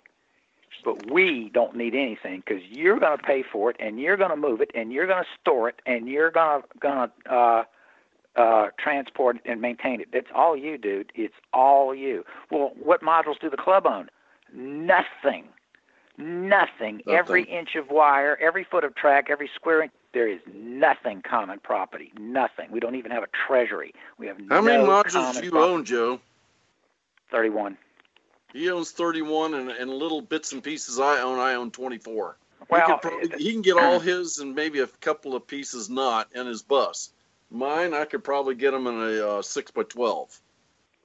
Yeah, the limit is the number of modules I have. Now, I've built about 65 in the last 25 years and gave them away.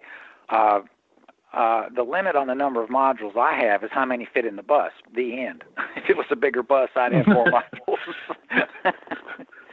Sort of like Jaws, roof, right? We need a bigger boat. We need a bigger boat, yeah. He's talked about bus lifting stretcher. the roof on his bus. He's Yeah, talked if I about can lift the roof 3 feet, I can get 40% more modules in there. Get out the Sawzall, you know. Yep. Well, yeah, and I'm also a welder. I can do that. I mean, it's not beyond the realm of possibility. I can weld, and there's another website I go to occasionally called Schoolies on how to modify school buses, and you wouldn't believe what some of those boys do. So there's a guy who's got a bus exactly like mine, 40-foot flat front, and he jacked the roof up 3 feet, and I says, you know what? That's not even complicated. I could do that. I could do that. Yeah, we're nuts, and we have the trains to prove it. It has been a wonderful. It has been a wonderful journey. It has been truly a wonderful journey. Wouldn't trade hardly a minute. And I've never been to a bad train show. Some are just better than others. Yep. Never been to a bad one. And we've been. It's like pizza. In the last 27 years, we've been to 35 or 36 cities in 11 states and had to drive through 2 other states to get there. Yep. You and I have been to a lot of them together. We set up in Michigan, in Ohio, and Pennsylvania, West Virginia, Tennessee, North Carolina, Maryland. Yeah, we did Baltimore, Maryland, South Carolina, and Georgia, and had to drive through Kentucky and Delaware. We've never done a show in Kentucky or Delaware. And, you know, I went to, the Cincy boys actually went to Wisconsin without us, to Milwaukee, and I was there.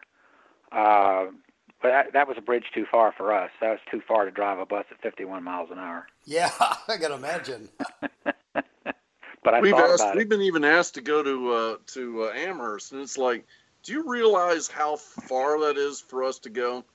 You know, it may not always be the Treasury, you know, to get there. The biggest issue, a lot of it is the time, and it just, you know, you gotta put a limit to some of this, you know. Yeah, we were up in Amherst. I was up in Amherst. Some of our guys went up there 2 years ago, and I'm going to be there next year in 19. I'll be there, hell or high water. I'll be there. I guess you'll be there too, Chris, won't you?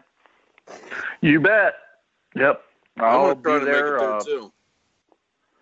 Yeah, that's a show and a half, isn't it? And I'd love to be up there, but I didn't see an extra 15,000 feet laying around. Did you? No.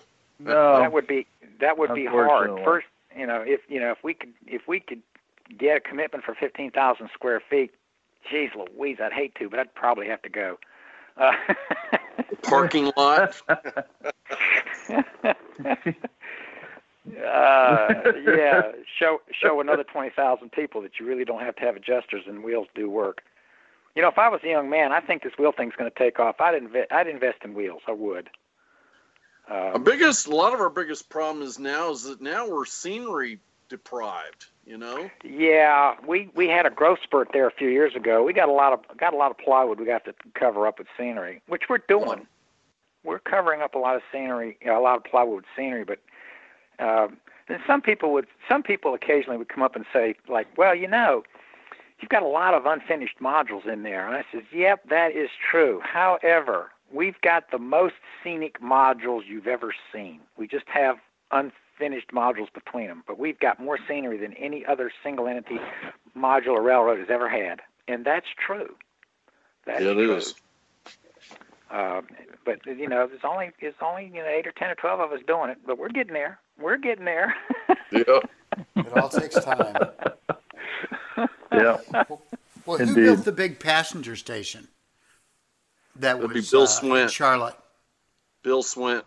Oh, that was Bill Swint. That's the B&O. That's the B&O passenger station in Chicago, as it appeared before 1967. That was his modules, but Mark Gugliotta built the station. Yeah, that's a pretty good representation. In fact, the clock towers, the clocks actually work. And we've noticed people actually notice that in the past. Somebody walk up and say, well, your clocks are an hour slow. No, Chicago was on Central Time.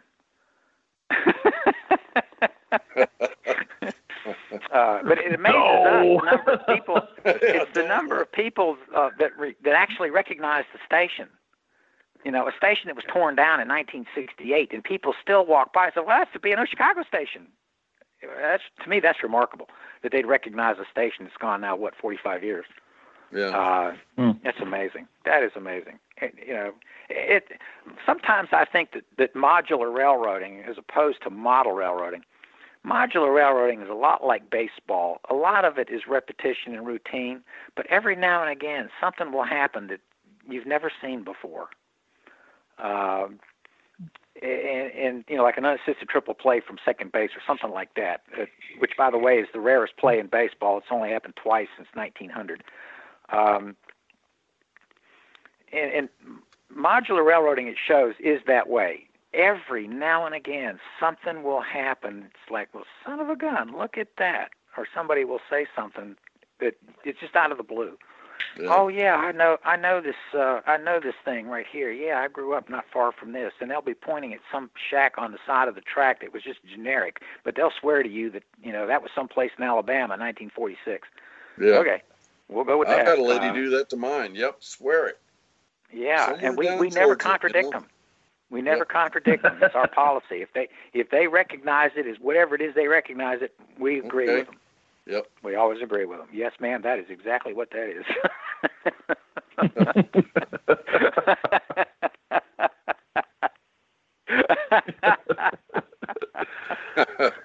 The smile and nod, yes. There you go. And you meet a lot of nice people. I have a gas station, a 1920s gas station on one of my modules, and it's supposed to be a Texaco station. And it's a little tiny pewter building, and it's got the correct pump. Woodland Scenics, I think, isn't it? It's an old Woodland Scenics pewter kit, and it's been sitting on that module for almost 30 years. And it's supposed to have red windows because they had standard paint schemes for those little tiny shack gas stations. Well, I ran out of red paint, so I painted it SO blue because I had blue paint. And an old guy on a cane walked up and he said, "Son, you painted those windows the wrong color." And I was astonished that somebody else would even know that detail. Who knows what 1920 gas stations look like? But this guy knew that. Yep. I said, "Yes, sir, I know they're supposed to be red, but I ran out of red paint, so I had the blue." That's why, well, you need to go back and repaint that, son. Okay, I'll do that.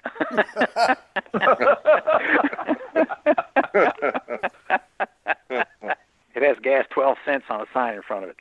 No kidding. Yeah. All right, it's got the correct 1923 Mack Bulldog fuel truck sitting behind it too. I mean, We actually know what they're supposed to look like, which gives us license to do it wrong because we know we did it wrong. It's somebody who doesn't know the difference and does it wrong. That's different. So we'll say, "Yep, you're right. That should have been red paint on that."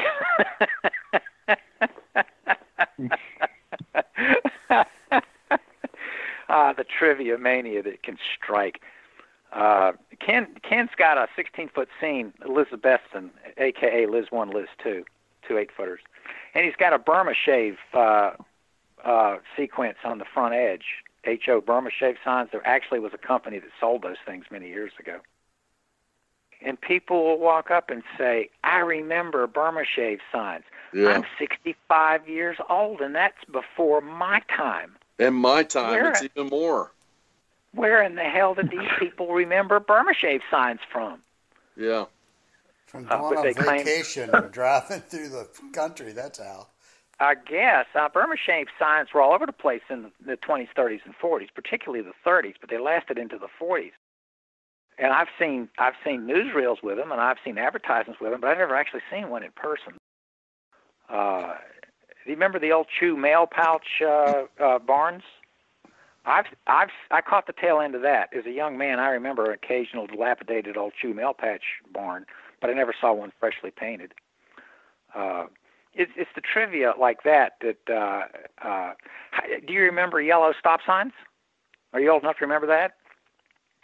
They lasted until 1958, although officially they lasted until 1958.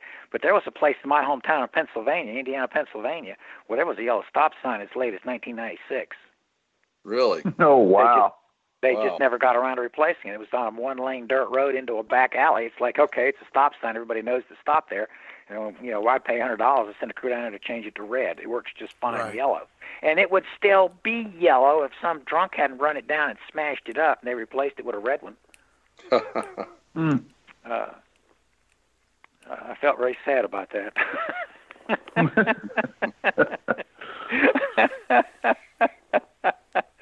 Trivia mania. Running boards disappeared, and arch bar trucks disappeared, and Bettendorf T-sections disappeared, and Andrews trucks disappeared, and most people have no clue when the equipment acts changed. When rib-back cast iron wheels were outlawed and plain bearings. Plain bearings gave way to roller bearings. Yeah. We actually even have module theory. It's a module theory on how modules should be built. There's specs on modules, class 1s, class 2s. The class system has to do with curves. In our system, 80-inch radius and up is a class A, 54-inch up is a class B, 34 up is a C, 24 up is a D, and anything sharper than that is unclassified. And I was using that system in my head designing layouts for years and didn't tell anybody because I didn't think anybody else cared. And then one day I'm standing there, we're building a layout. I says, it was an ad hoc layout, and I says, I need a Class C curve right here. And I was like, what? What? Oh yeah, I really should have explained it before, huh? The other thing about module theory is the type of module you build. You have a distance module, which is in our case is 3 and out. There's nothing on it. All you're doing is you're putting some distance in the line someplace. And then you have what we call as a facilitating module, a module that has a job, for instance, a junction or a crossing. And we've got junctions that turn to the inside, junctions that turn to the outside, and junctions that do both with a diamond that crosses over. Those are facilitating modules, and 2-footers and 4-footers are facilitating modules in our system because they're only used occasionally to fill in the gaps that the geometry is dictated. And then we had home modules, which we don't use anymore, but you had a home module where typically it was your yard and your power supply. So when you designed a layout, you had to space the home modules out, and you had to put distance modules in, and then your curved modules based on their letter class, and then facilitating modules to connect them all up. Basic module theory. A lot of this stuff is more cerebral than it needs to be, and most people never get to that level. Most people build modules. Well, you got 4-foot curves and 4-foot straights. That's it. That's all we got. And that's fine. There's nothing wrong with that. But when you're building a 10, 12, 14, 16,000-foot layout, that's not going to hold up. You're going to have a little bit more theory behind it, or the pieces aren't going to come together quite right. And a lot of our guys are now having the modules in their computers, and they just go in there and they can design the layouts by the sections that are now, and also not the shape of the module, but also the track configuration, which has it works. Joe does them still in the old school in the graph paper. I'm graph paper and pencil myself. The 3 guys that design the big layouts, they share a common program, and they can email their updates between them. And post them on the internet. Yeah, and then post them on the internet. I'm the oddball. When I design a layout, I'll draw it out large scale, 1/4 inch to the foot, and then I'll roll it up and I'll mail it to Mark in Raleigh, and he'll digitize it and post it. I don't have the ability to post my own plans. Well, that's okay. The funny thing is, I can draw a 15,000-foot layout damn near as fast with a pencil as they can with a program. I find that pretty funny.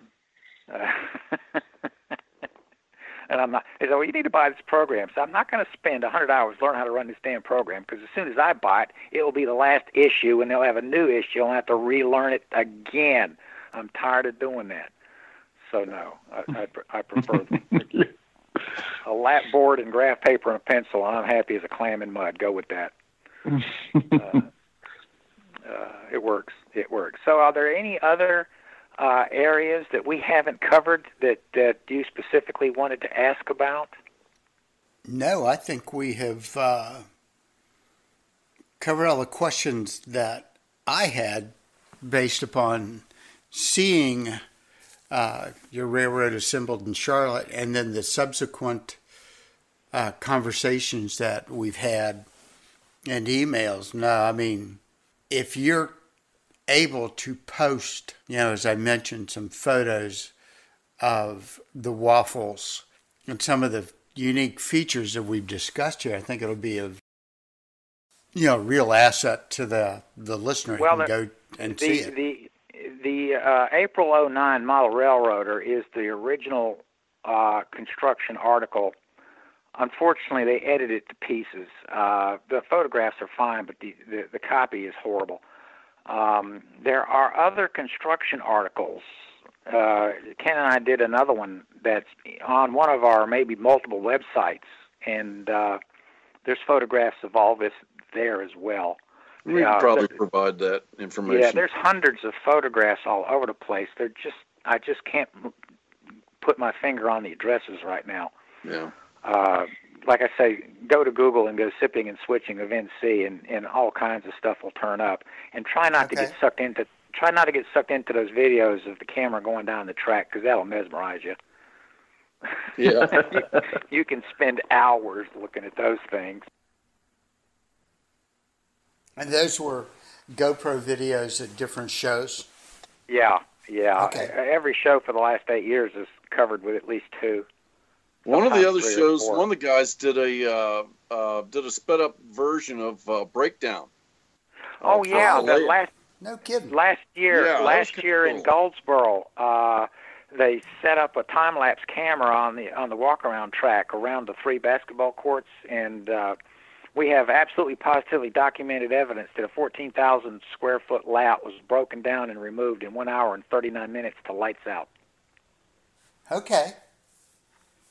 And there's two versions. There's about a 40-second version and about a 3.5 minute version. The 40-second version is actually better because stop action is so quick it almost looks like it's moving. Yeah. The slower version is so slow it's like, oh, yawn. Okay, and where's that video available at? Oh, you ask hard questions. It would probably could be on Facebook. I'm not sure exactly. It's either in the Yahoo list or it's on Facebook. It's one or the other. I could probably find it, and provide that for you, There's so many videos of us on the internet. I mean, there were several videos that were taken when we set up in Cincinnati, and there were several more taken when we set up the mega show in Baltimore, and we don't know who these people are. These are people that took videos of the layout and walk around tours and all this and all that. We don't even know who these people are. In fact, the one guy, according to his handle, lives in Hawaii, or at least he wants to. Maybe he wants to. He probably lives in Idaho and wants to live in Hawaii. And he took some great shots, and we don't even know who these people are. I guess we've not done a lot of documentation of the setup and breakdown, and there's been several. I've even done some casual construction videos and post them on YouTube. But a lot of us are really not, into that. That's almost the way I always said, and I think even Joe would agree that that's almost a hobby in itself, is setting up and recording, your work, building modules and all. And that's nothing to say it's bad or anything. That's just something I don't do. I do a lot of posting raw footage. And on my actual YouTube, I've got a strange handle. It's called Silly Westies. And on Silly YouTube, what? Silly Westies. That's some of our dogs, but it's Silly Westies. Oh, And I okay. post a lot of raw video of the sip and switching shows years ago. So Okay. there's a lot of that footage that's I could probably even link that to you too. But there's just not a lot of organized videos of how detailed, how not just setting up the modules, but building modules. There's just not a lot of that out there. Probably if somebody wanted to create, that might be a good possibility. But most of us, it's just not our thing into doing that. It's mostly into the operation, setting up the layouts. Okay. Yeah, the April '09 model railroader issues the best generally distributed photographs, and they show it from start to finish. Here's a sheet of plywood, here's the module stacked up in its carriers. That's the alpha and omega of it, and you can get it all from the photographs because the text is horrible. So Yeah. all you got to do is find a 2009 issue. No. We were also in Great Model Railroads too now, right, Joe? We were in Great Yeah, Model we were in Great Railroads. Model Railroads. That was, I think, January, February 10. I thought it was 06. I don't know. Well, we've been in several magazines Yeah. several times, I'll bet. We were in and Real Model we've Journal. lost. I wrote an article. Yeah, and some of these articles were done without our permission. That's the odd thing. The Railroad Model Journal, the guy came to Detroit. Was it Detroit? No, it was Cincinnati. No, it He was took in a bunch of Cincy. pictures, and we didn't even know who this guy was. And the next thing we know, we're being published. And it's like, well, son of a gun, look at that. That would have been good to know. And he lifted all the text off our website, off Mark Gugliotta's website, and attributed the article to him, and Mark didn't know anything about it. Nobody knew anything about it. It's like, you guys are published again. Really? Where? RMJ. Really? And son of a gun, there it was. Now, that's online. You can get that one online. Somebody has posted a bunch of these old defunct magazines. Train Line, Train World, Train something, Train Journal, Train something, because I've run across it. Like I say, if you Google sipping and switching, a lot of this stuff just turns up all by itself. Okay. Yeah. And one last thing before we sign off is the name, Sipping and Switching Society. Yes. When we formed up 27 years ago, we didn't have a name. I didn't think it was important. Okay, what are we going to call ourselves? I don't know. Well, there was a friend of ours, long dead, who referred to us back in the 70s as the Sipping and Switching Society. So somebody says, well, why don't we call ourselves that? And I said, well, at least we won't be confused with anybody else. Okay. So we called ourselves the Sipping and Switching Society. And immediately people were like, well, what do you sip? And our response was, what do you got?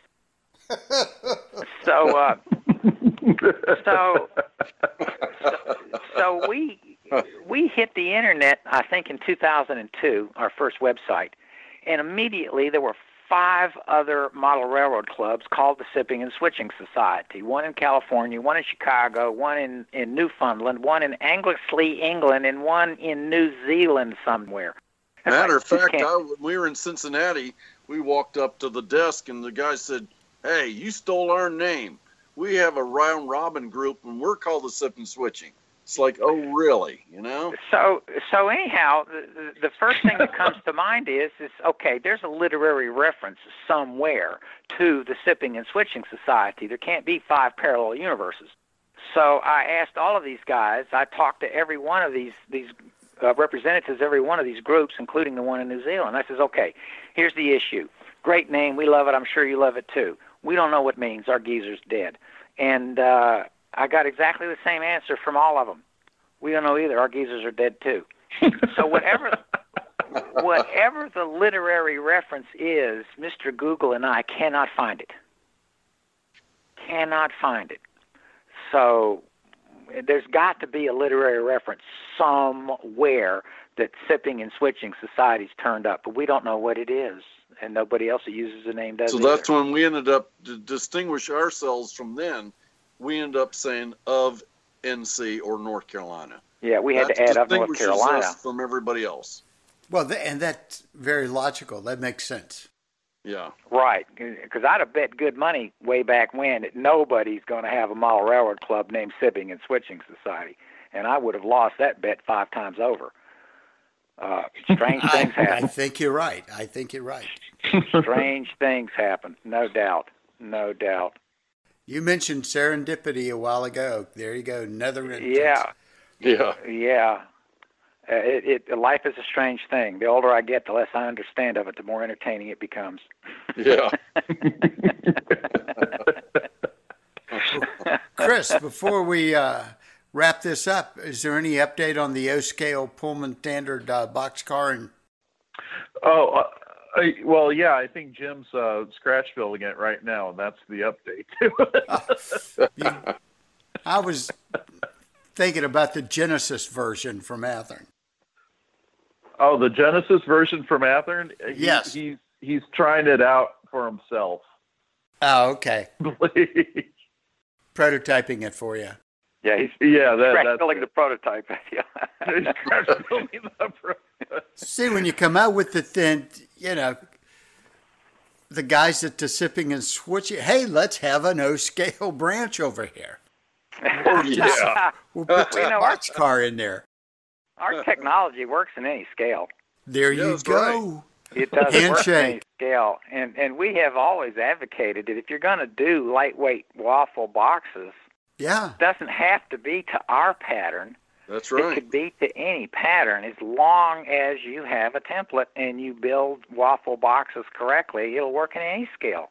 There you Yep. go. But, we go to It's train another shows. opportunity. Yeah, we go to train shows and watch these people struggle trying to put NMRA 5740s together. It's like, I truly have a deep sorrow for these people. Okay.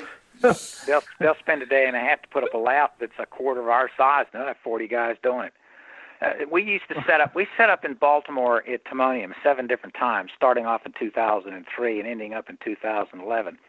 And we were always right across the hall, right across the aisleway from the Four County guys, which is Howard Zane's house band.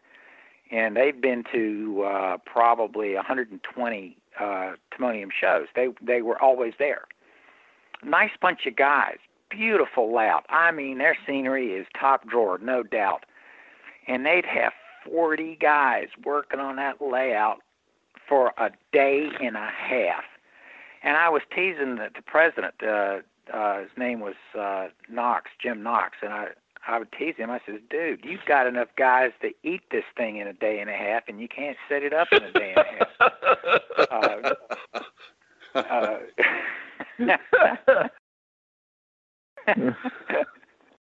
And it's painful. It's painful to watch these guys struggle for hours and hours and hours, and still have really good looking crummy running layouts.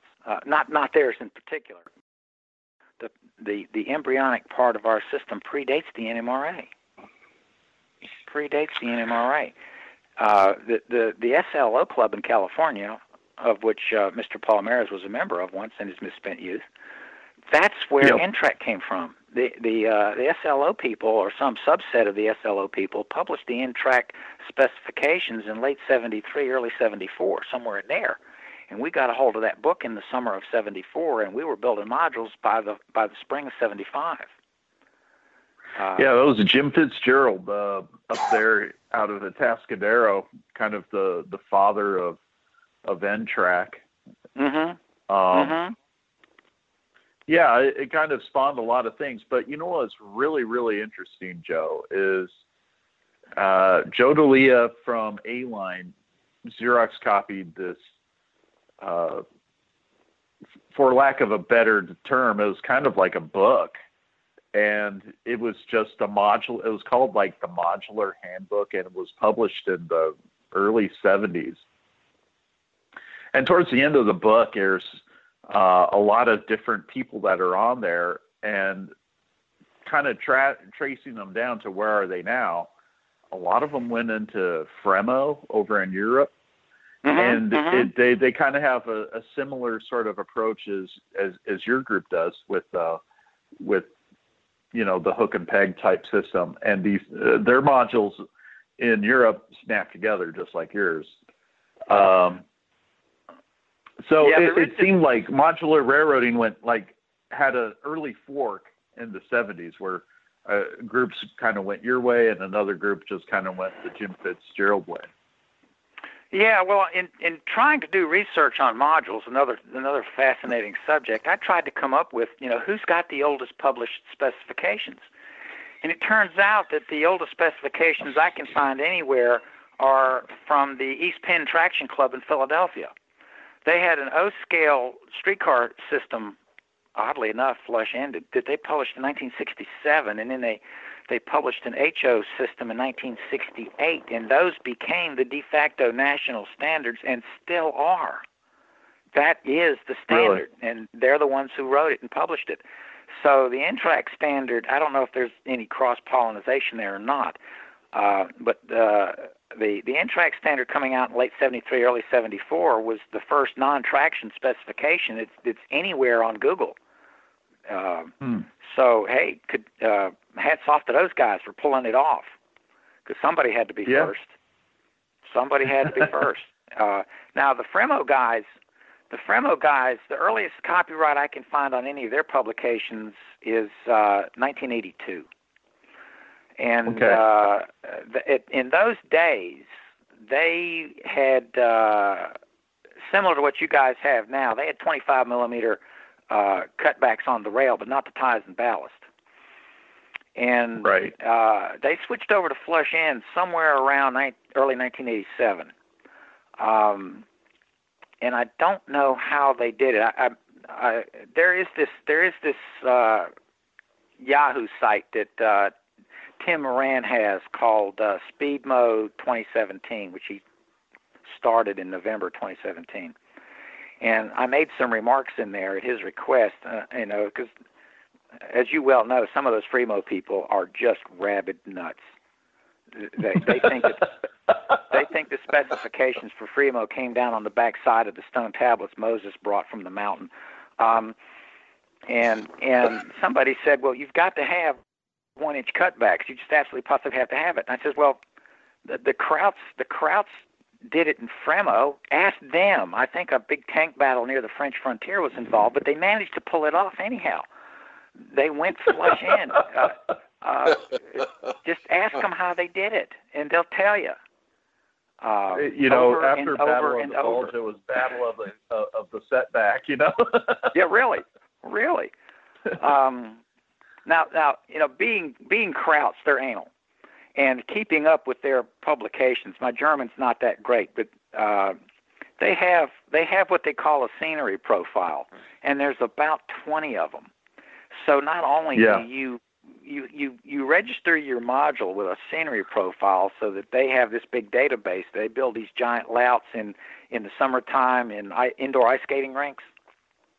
Have you seen the pictures all over of some the of place? These monster Oh layouts? yeah, Oh they're my everywhere. God, I'd pay $10, and they're not open to the public. That's the amazing thing. You pay the equivalent of like $50 to get in, and you set up these giant layouts and run for 2 weeks. Oh man, I'd give a quart of blood to be able to do that. Yeah, that'd be cool. And they do these scenery profiles, and then with their database, they know how to put as many modules together as possible with the same scenery profiles. It's astonishing. It is astonishing. And these are probably the largest modular railroad setups ever done. Yep. Ever. Yeah, I'd love. I'd love to just go and check out their modular layout. I would too. Oh man, but that's on my bucket list. Oh yeah. Yeah. Oh yeah. Like I say, I mean, our biggest layout wouldn't be a third the size of theirs. I mean, these are 60,000 square foot layouts, and I mean, they're like over the horizon layouts. It's just amazing to me. But hey, the Krauts tend to be a little bit anal on that stuff, and I can understand it. Go home or go big or go home. I get it. The fact that we can do a third of what they do with less than 20 people. They probably have battalions, organize you into battalion uniforms or something before you start building this thing. Oh man, but I'd love to be there. I'd love to be there.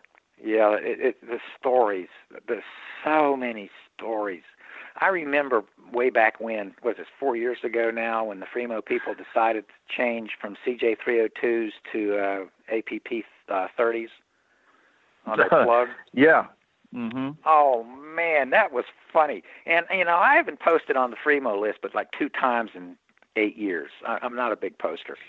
So there's this guy making a remark, okay, who's going to vote? How are we going to count the votes? And who's eligible to vote? Somebody who has a module, somebody who plans to build a module. If a person has 2 modules, he get 2 votes, and on and on and on. Okay, fine. I don't have a horse in that race. I don't really go down to the S's. You will see Sipping and Switching of North Carolina listed.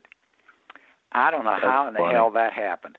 But I posted several years ago, I posted onto the Fremo list because there was a guy who moved into middle of nowhere, southwestern North Carolina. And boy, there's a lot of nothing down there. He said, I'm in the Fremo, and I'm down here in Podunkville, and are there any Fremo clubs? And I posted a couple of paragraphs. I said, there are no Fremo clubs in North or South Carolina, and that if you are truly Fremo, you're the only guy. However, if you come to Raleigh or any of the other cities that we do Sipping and Switching, we have a conversion module, and you can hook up and play with us. And if anybody else sees this and comes out of the woodwork, you guys are free to bring your Fremo modules too. And if enough of you show up, we will assist you in organizing a North Carolina Fremo group. We'd be more than happy to do that. And that's in the list. That's part of the history. And whoever is in charge of the list says, well, hell, that's close enough, and throw us into the Fremo Club list. And if you don't believe it, go look it up right now, because there it is. I saw it last week. Because you have the world's smallest Fremo module, which is 1 inch long. It's 1 inch. No, it's 1 inch. Yeah, 1 inch long, it's 4 inches tall, and 30 inches wide. Yeah, with 5 wooden ties on it. That's funny. And if you go to the picture of Detroit, you will see a picture of a strange-looking guy. That would be me driving those spikes to make the connection from Ken's module to the first Fremo module in Detroit. Wow. That's a picture of me making that connection. So when we took the layout apart, the standard 2-inch filler rails, we just pulled them out of the spikes. The spikes are still in the ties, so you just have to slide the fitter rails into the spikes and connect them up, normal, like you would at any Fremo setup. That's pretty cool. When Fremo set up in Milwaukee, which was 8 years ago now, 7 years ago, Tim Moran, I was there with the Cincy boys, and I was in there on Thursday, and the Cincy boys, being young and stupid, decided to go sit out in a swamp somewhere in Wisconsin where the BNSF and CN crossed so they could take pictures of the trains that were sitting downtown. I said, no, I used to do that, but the mosquitoes carried off the better part of my brain, so I don't do that anymore. So I'll just come in and hang out. So I come in, and now there's 40, 50 guys trying to put this Fremo layout together, which turned out to be 40 feet wide and about 105 long. Pretty good-sized layout with 2 reverse loops that nestled in against each other, and otherwise it was a big oval. And Tim Moran comes over and he says, can you give us a hand? Sure, Tim, what do you need? He says, well, we've got this wide junction here that doesn't quite work. I can see why. Can you fix that? Well, yeah, but it ain't going to be pretty. So I need some needle nose pliers and some number 20 brads, and just leave me alone for an hour and I'll get it. So I got it. The next thing I know, I'm helping put this layout together because it turns out that I'm the fastest 2-inch bridge rail putter-inner that they had. And I'm doing 3 to anybody else's 1, and I'm helping leveling the layout, this and that. And yeah, they had the theodolite and the targets and everything set up, and I've got a smile from ear to ear. And after a while, some of the old guys kind of like, why are you smiling so much? Because this isn't my layout.